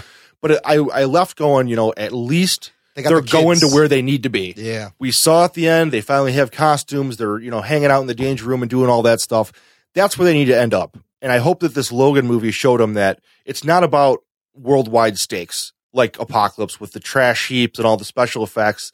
Do a small character-driven movie. Yep. And I think that's been a hard sell with the studios. And just look at the Wolverine, the last Wolverine movie. The first 2/3 of that movie are amazing. Yeah. And then at the end, you want a 15-foot tall CGI Iron Man robot. It's like, it's completely different movie. piss off. He could have fought ninjas for the last half an hour of that movie. And I would have been totally stoked. I just had a thought that I didn't really have until just now. Okay. And it's about Dakin. Yeah, it's the son. Man, Dakin. Like, instead of X-24, they should have made it Dakin. Oh shit! A nut. Like, here's your daughter, but you also have a son. Oh shit! Yeah. That'd have been cool. And he has to kill his son, not his son. When X-24 popped the claws, I was looking really closely. There was and it's two. hard to see if he had 3 or 2 and one out the wrist, Dakin style. Yeah. Because you're right, that would have been awesome. Oh, that would have been good too. That would have been easy to do. Yeah. And that would have been the dichotomy of the daughter that he never wanted and the son that he never wanted. And then, he loves one and hates, and the other one just hates his ass. Even deeper family thematic in there. Oh shit, that's really good. Wow, good Wow, thought, Dakin. Lugs. That's a good damn thought. it. Why did they do that? Mangold, you did what you could. Dakin is a bad Hugh Jackman with a mohawk, Oh yeah. like CG'd out, like kind of like young Hugh Jackman with a mohawk and like tattoos. Oh shit, yeah. They do like a Downey Jr. de-aging and then make him Dakin. Dakin's bad, man. Dakin's Asian because Dakin is his daughter from Muriko, from The Wolverine. Oh man, they could have done that. Yeah. Shit. Yeah, so Dakin is, and Dakin's got a great backstory. Yeah. The Dark Wolverine stuff is really cool. His name, Dakin, is actually Japanese for dog. Oh, cool. Because they hated him. He was Because, he was just a dog to them. Exactly. And in The Wolverine, they really, showed you that. They didn't really like Wolverine because he was a mutant. They kind of saw him as like the other. So it's not that hard to imagine, all of a sudden Muriko and him, hook up, and then all of a sudden his kid comes back. Yeah. So that would have tied in nicely. That would have tied in nicely. Okay, so look, here's the thing. We're talking about the plot, the story, the overall. There's one article on Crack that almost made me hate this movie. Why? Because they point out brilliantly that the Logan was done 11 years ago in a more thoughtful manner in a movie called Children of Men. Oh, shit. Has anybody seen? Great movie. Yes. Great. Amazing sci-fi movie, Children of Men, 2006, Alfonso Cuarón, Clive Owen in this movie. Basically the same story. You're just going to change no more mutants in the future to nobody's having kids. There's no pregnant women. Now, in this movie, there's also an old mentor that dies halfway through, Michael Caine. Instead of saving a mutant, he's protecting the pregnant woman. He dies at the end, saving them.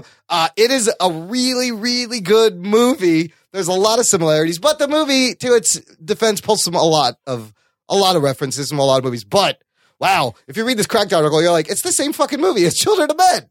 that never even dawned on me. And I love that movie. It's Me on neither. Comcast, Yes. on demand. I've probably watched it 6 times in the last 6 months because I'll put it on as a background and just let it run because it's phenomenal. And I never drew that connection, but it's apt. If you haven't seen it, I highly recommend Children of Men. It's a little more of a thoughtful, kind of the same movie, but more meaningful. That was my problem with some of the R-rated violence, is that it didn't seem to have enough of a payoff as maybe it should. It kind of felt like it was there just to be violent. Nah, I disagree. Totally disagree. Look, Xavier could have went out actually doing something, maybe saving one of them, and then he gets killed, or an attempt instead of just dying. I don't know. No, it's thematic, man. It's Xavier being like, man, this is the best day ever. Like, I'm finally having a good day. And Wolverine again kills somebody that he's close with. Like, the guy's having his best day ever. Yeah. Guys. That's Wolverine. That's what happens to Wolverine all the time. That's the running theme of his life. Yeah, everyone who's close to him. He's not fucking scared of dying or anything. He's scared of falling in love with someone or having a child, and then that person being taken away from him. Yeah, and that's why that works for me. Is Professor X is literally dying because of Wolverine again. This happens again. That was also sad in terms of where Laura is at the end of the movie. She just gets this family finally, a little sense of normalcy for like a day or a week, however they're on the road, and then now they're all dead. She's on her own again. Like, it's so sad. Like, she just bonded with these people. She had a grandfather and a father figure, and it's his daughter. And then just done, gone. And now she's on her own again. And I would like to see Wolverine live to mentor them on the other side. Yeah, I thought we would get a little bit of that, a little more passing the torch kind of thing. But instead, she recites Shane and buries him, and they go off their merry way. It happens. I don't know if you guys remember, but before they made this movie, Hugh Jackman put out this big call on Twitter. Yeah. That was like, what do you want to see? Yeah. And me, because I'm a super nerd like this, I wrote an entire script outline and sent it to his agent. You did? Yes. Whoa. Did you ever get a response from them? I never got a response, and I never thought anything of it. I was like, oh, of course, they probably got inundated with nerds from all over the world sending these in. The one thing... Wait, so give us a quick, 2-minute outline. What was this? 2-minute outline. Wolverine is living in, let's see, it would have been Western Europe. He's living in Ireland, just hanging out, doing his own thing. Okay. Kind of, the way all the Wolverine movies start, he's on his own. Storm tracks him down. Okay. He hangs out with, Storm for a while, and then they find out that shit's going crazy in Eastern Europe. So Storm's got to go. She convinces Wolverine to come with him, and it's kind of the same thing. It becomes like this whole road trip to find this mutant that's fucking things up in the Eastern Bloc, over by Russia. And along the way, they meet X-23, and then as they get closer to Russia, they meet up with Colossus, who's from Russia. And Deadpool shows up. Oh shit! You put Deadpool in this. Yeah, so it's like a whole Stripes thing, kind of, where they're going through the behind the Iron Curtain to find this mutant, and of course, at the end, the mutant turns out to be none other than Omega Red. Oh shit! Who's one of the old X-Men villains, and then it was just an outline. It wasn't like a full script, so it was at the end, obviously he can die, he can retire, but what I thought would have been really cool is if they had him kind of become like a Nick Fury type character, where he's like the older commander. He's not fighting anymore. He doesn't have to do all the workouts, but he's like the older commander type who's behind the scenes with maybe X-Force, which they're trying to get together the whole time. And I always kind of thought this probably didn't even get read. But there were some similarities. Well, not only were there similarities, I mean, obviously, it wasn't like it was some genius, out of left field idea. The only thing that made me think that they read it was because I heard a story recently that they really heavily tried to recruit Halle Berry to come back for this movie. Oh. Yeah. Interesting. Which, I mean, that was kind of like my pipe dream idea, because I love the idea of Wolverine and Storm together. I think it makes a lot more sense than the whole Wolverine Jean Grey thing. Yeah. So... when I read that whole thing about them trying to bring Storm back, that's what made me wonder. They read it and they stole it, and you ain't getting shit. Sorry. I don't even care. I mean, oh shit! I don't care if they ripped it off word for word. The movie was great. That's all I wanted. Yeah, it was good. One last thing. They cast someone as Domino, Zazie Beetz. She's in Atlanta. Donald Glover's Atlanta. I don't know her, but Ryan Reynolds tweeted a picture with her name spelled out in Pebbles. But they have their Domino, and they're still looking for a Cable. David Harbour, the guy from Stranger Things who played the cop, he's been the latest guy that's been rumored to maybe he could do a good job. He's got the size. So Zazie Beetz is Domino. All right, let's end this with where should we rank this in terms of X-Men movies? Out of the 10 X-Men movies, where does it fall for you guys? Rug Boy, why don't you go first? Damn, this is a tough one. Or you could just give it a grade, but I kind of want to know where it falls in terms of I feel like it's in the top 3. Yes. Or in the top 4, something like that. Definitely, I'm going to say number 2, X-Men is one of my favorites. X2 is very good. I do like the First Class. Yeah. And I do like Age of Apocalypse. What? Not Age of Apocalypse. Days of Future Past, you mean? Days of Future Past. I misspoke. And Wolverine's right up there with all of them. So this one is, okay. Logan's up there with all of them. So it's in good company. I feel like that Logan is a better movie than some of them. Yeah. But I do think that I do like all those movies. So it's in the top 4. Kevin? I'm about the same. I'm actually a First Class hater. Oh. I was not a fan of First Class. Don't like the Matthew Vaughn First Class, huh? I didn't, but X2, it's definitely the best Wolverine movie solo. And yeah, I would definitely put it in the top. It's got to be top 2 with X2. And if it was top 3, I don't know where Deadpool falls in there, but it's definitely the top 3 with Deadpool and X2. For me, Deadpool is definitely up there. It's like top 1 or 2 of, and like we said, there's 10 movies, 17 years, and really only 4 of them are really good.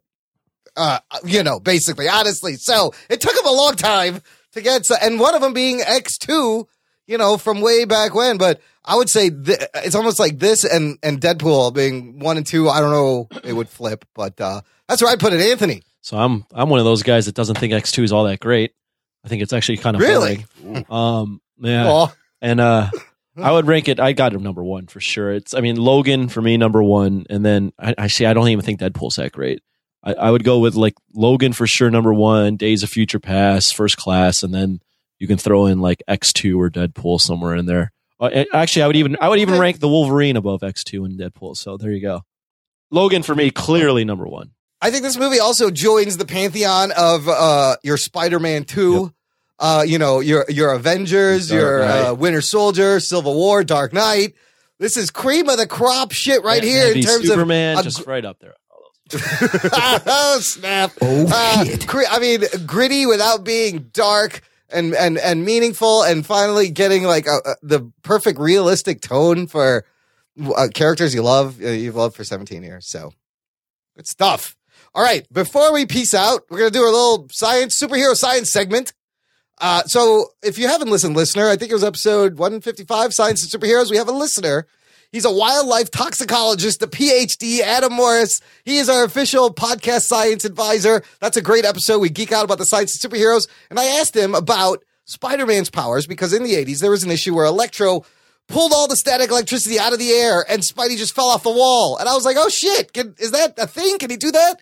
Is that how spiders do it? And here we have our answer from Adam Morris. Hello, everyone. This is the official Jock and Nerd science advisor, Dr. Adam Morris. I'm just replying to Imran's question about how spiders are able to adhere to different surfaces, and also whether or not Electro would be able to blast Spider-Man off of a surface with an electric charge of some kind or another.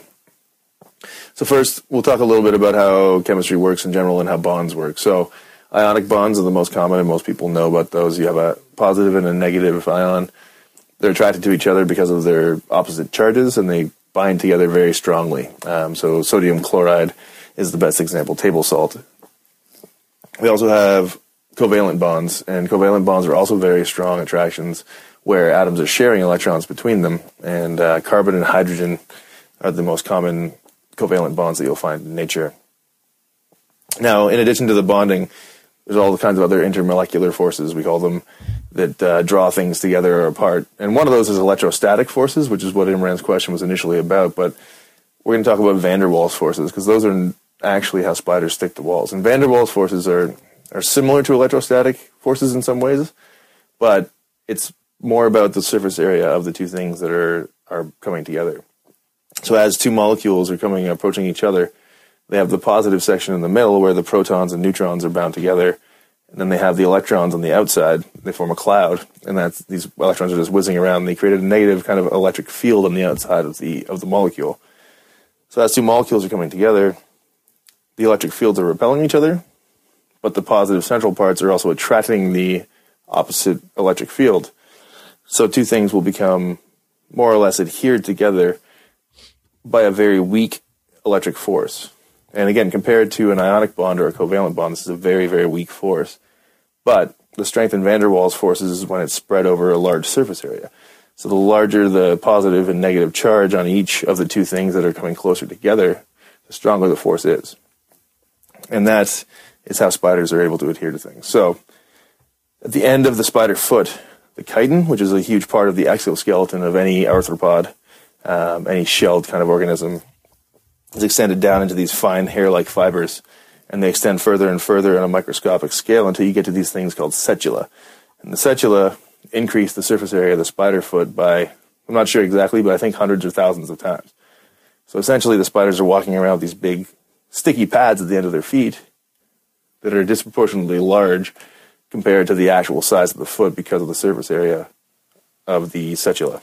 Now, as to whether Electro would be able to dislodge Spider-Man from the wall using an electric blast, initially I said no, but now that I've been thinking about it, anything that would disrupt the general kind of electronic configuration of the atoms on the outer surface or on the surface of the spider or Spider-Man could potentially dislodge them from the surface. So I'm going to say, yeah, I think that would actually potentially work. Barring that, the electric charge could also disrupt Spider-Man's musculature and his nervous system and things like that, which may play a role in him being able to adhere to the wall. I'm not sure how it all works in spiders, but anyway, that's the best answer I can give for you guys right now. Hope it's good enough. Thank you very much.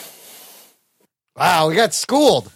You guys take notes? There's going to be a quiz afterwards. I would add something, but it would just be dumb in comparison. I know, he's so smart. I love it. Dude, thank you so much, Adam Morris. That's what I wanted to know. Listener, if you have a nerdy science superhero question that you want Adam Morris to answer, send it in. Let us know. We'll pass it on, and we will get the answer. I kind of like this geeking out. We get like super smart at the end of the show after talking bullshit. It's great. My brain is broken. My brain, I don't even think Rugboy can handle that. Kevin, man, thanks for hanging out. Thanks for your X-Men love. Tell the listener where they can find you and what you do. I'm an artist by trade. You can find me on Instagram at Mr. Antihero with no punctuation, or on the Facebook machine at Kevin Stencils. That's about it. My Twitter was created and I tweeted once, and that was it. So don't bother trying to find me there. The man does really good stencil art. You take commissions at all? I do. All right, I do. And I'll, if you follow me on my page, I'll probably be doing art shows and stuff coming up this summer. It's, yeah. Listener, check out his work. You may like it. You get some nice art for your living room. Rugboy, where can they find you? You can find me on Twitter at ReallyRugboy. So come by and say hello, and you can tell me to fuck off. Oh, hello. Anthony does. Go fuck off. I heard a Mitch Hedberg joke today. He goes, I told the audience to fuck off, but I felt bad, so I said, fuck back on. Mitch Hedberg. Look, listener, thanks for listening. Subscribe at iTunes. Just visit jockandnerd.com/review. Takes you to our iTunes page. You can leave us a rating and reviewing. And tell a friend. Spread the geekery. Grab someone's phone, subscribe them, and give them one of these. Jock and Nerd. And then throw their phone at them with us subscribed in iTunes. That's all you got to do. That would help us out. Thanks. Thanks for listening. This is the Jock and Nerd Podcast. My name is Imran. My name's Anthony. He's the Jock. He's the nerd. We'll catch you next time. Snickety snoochie moochies.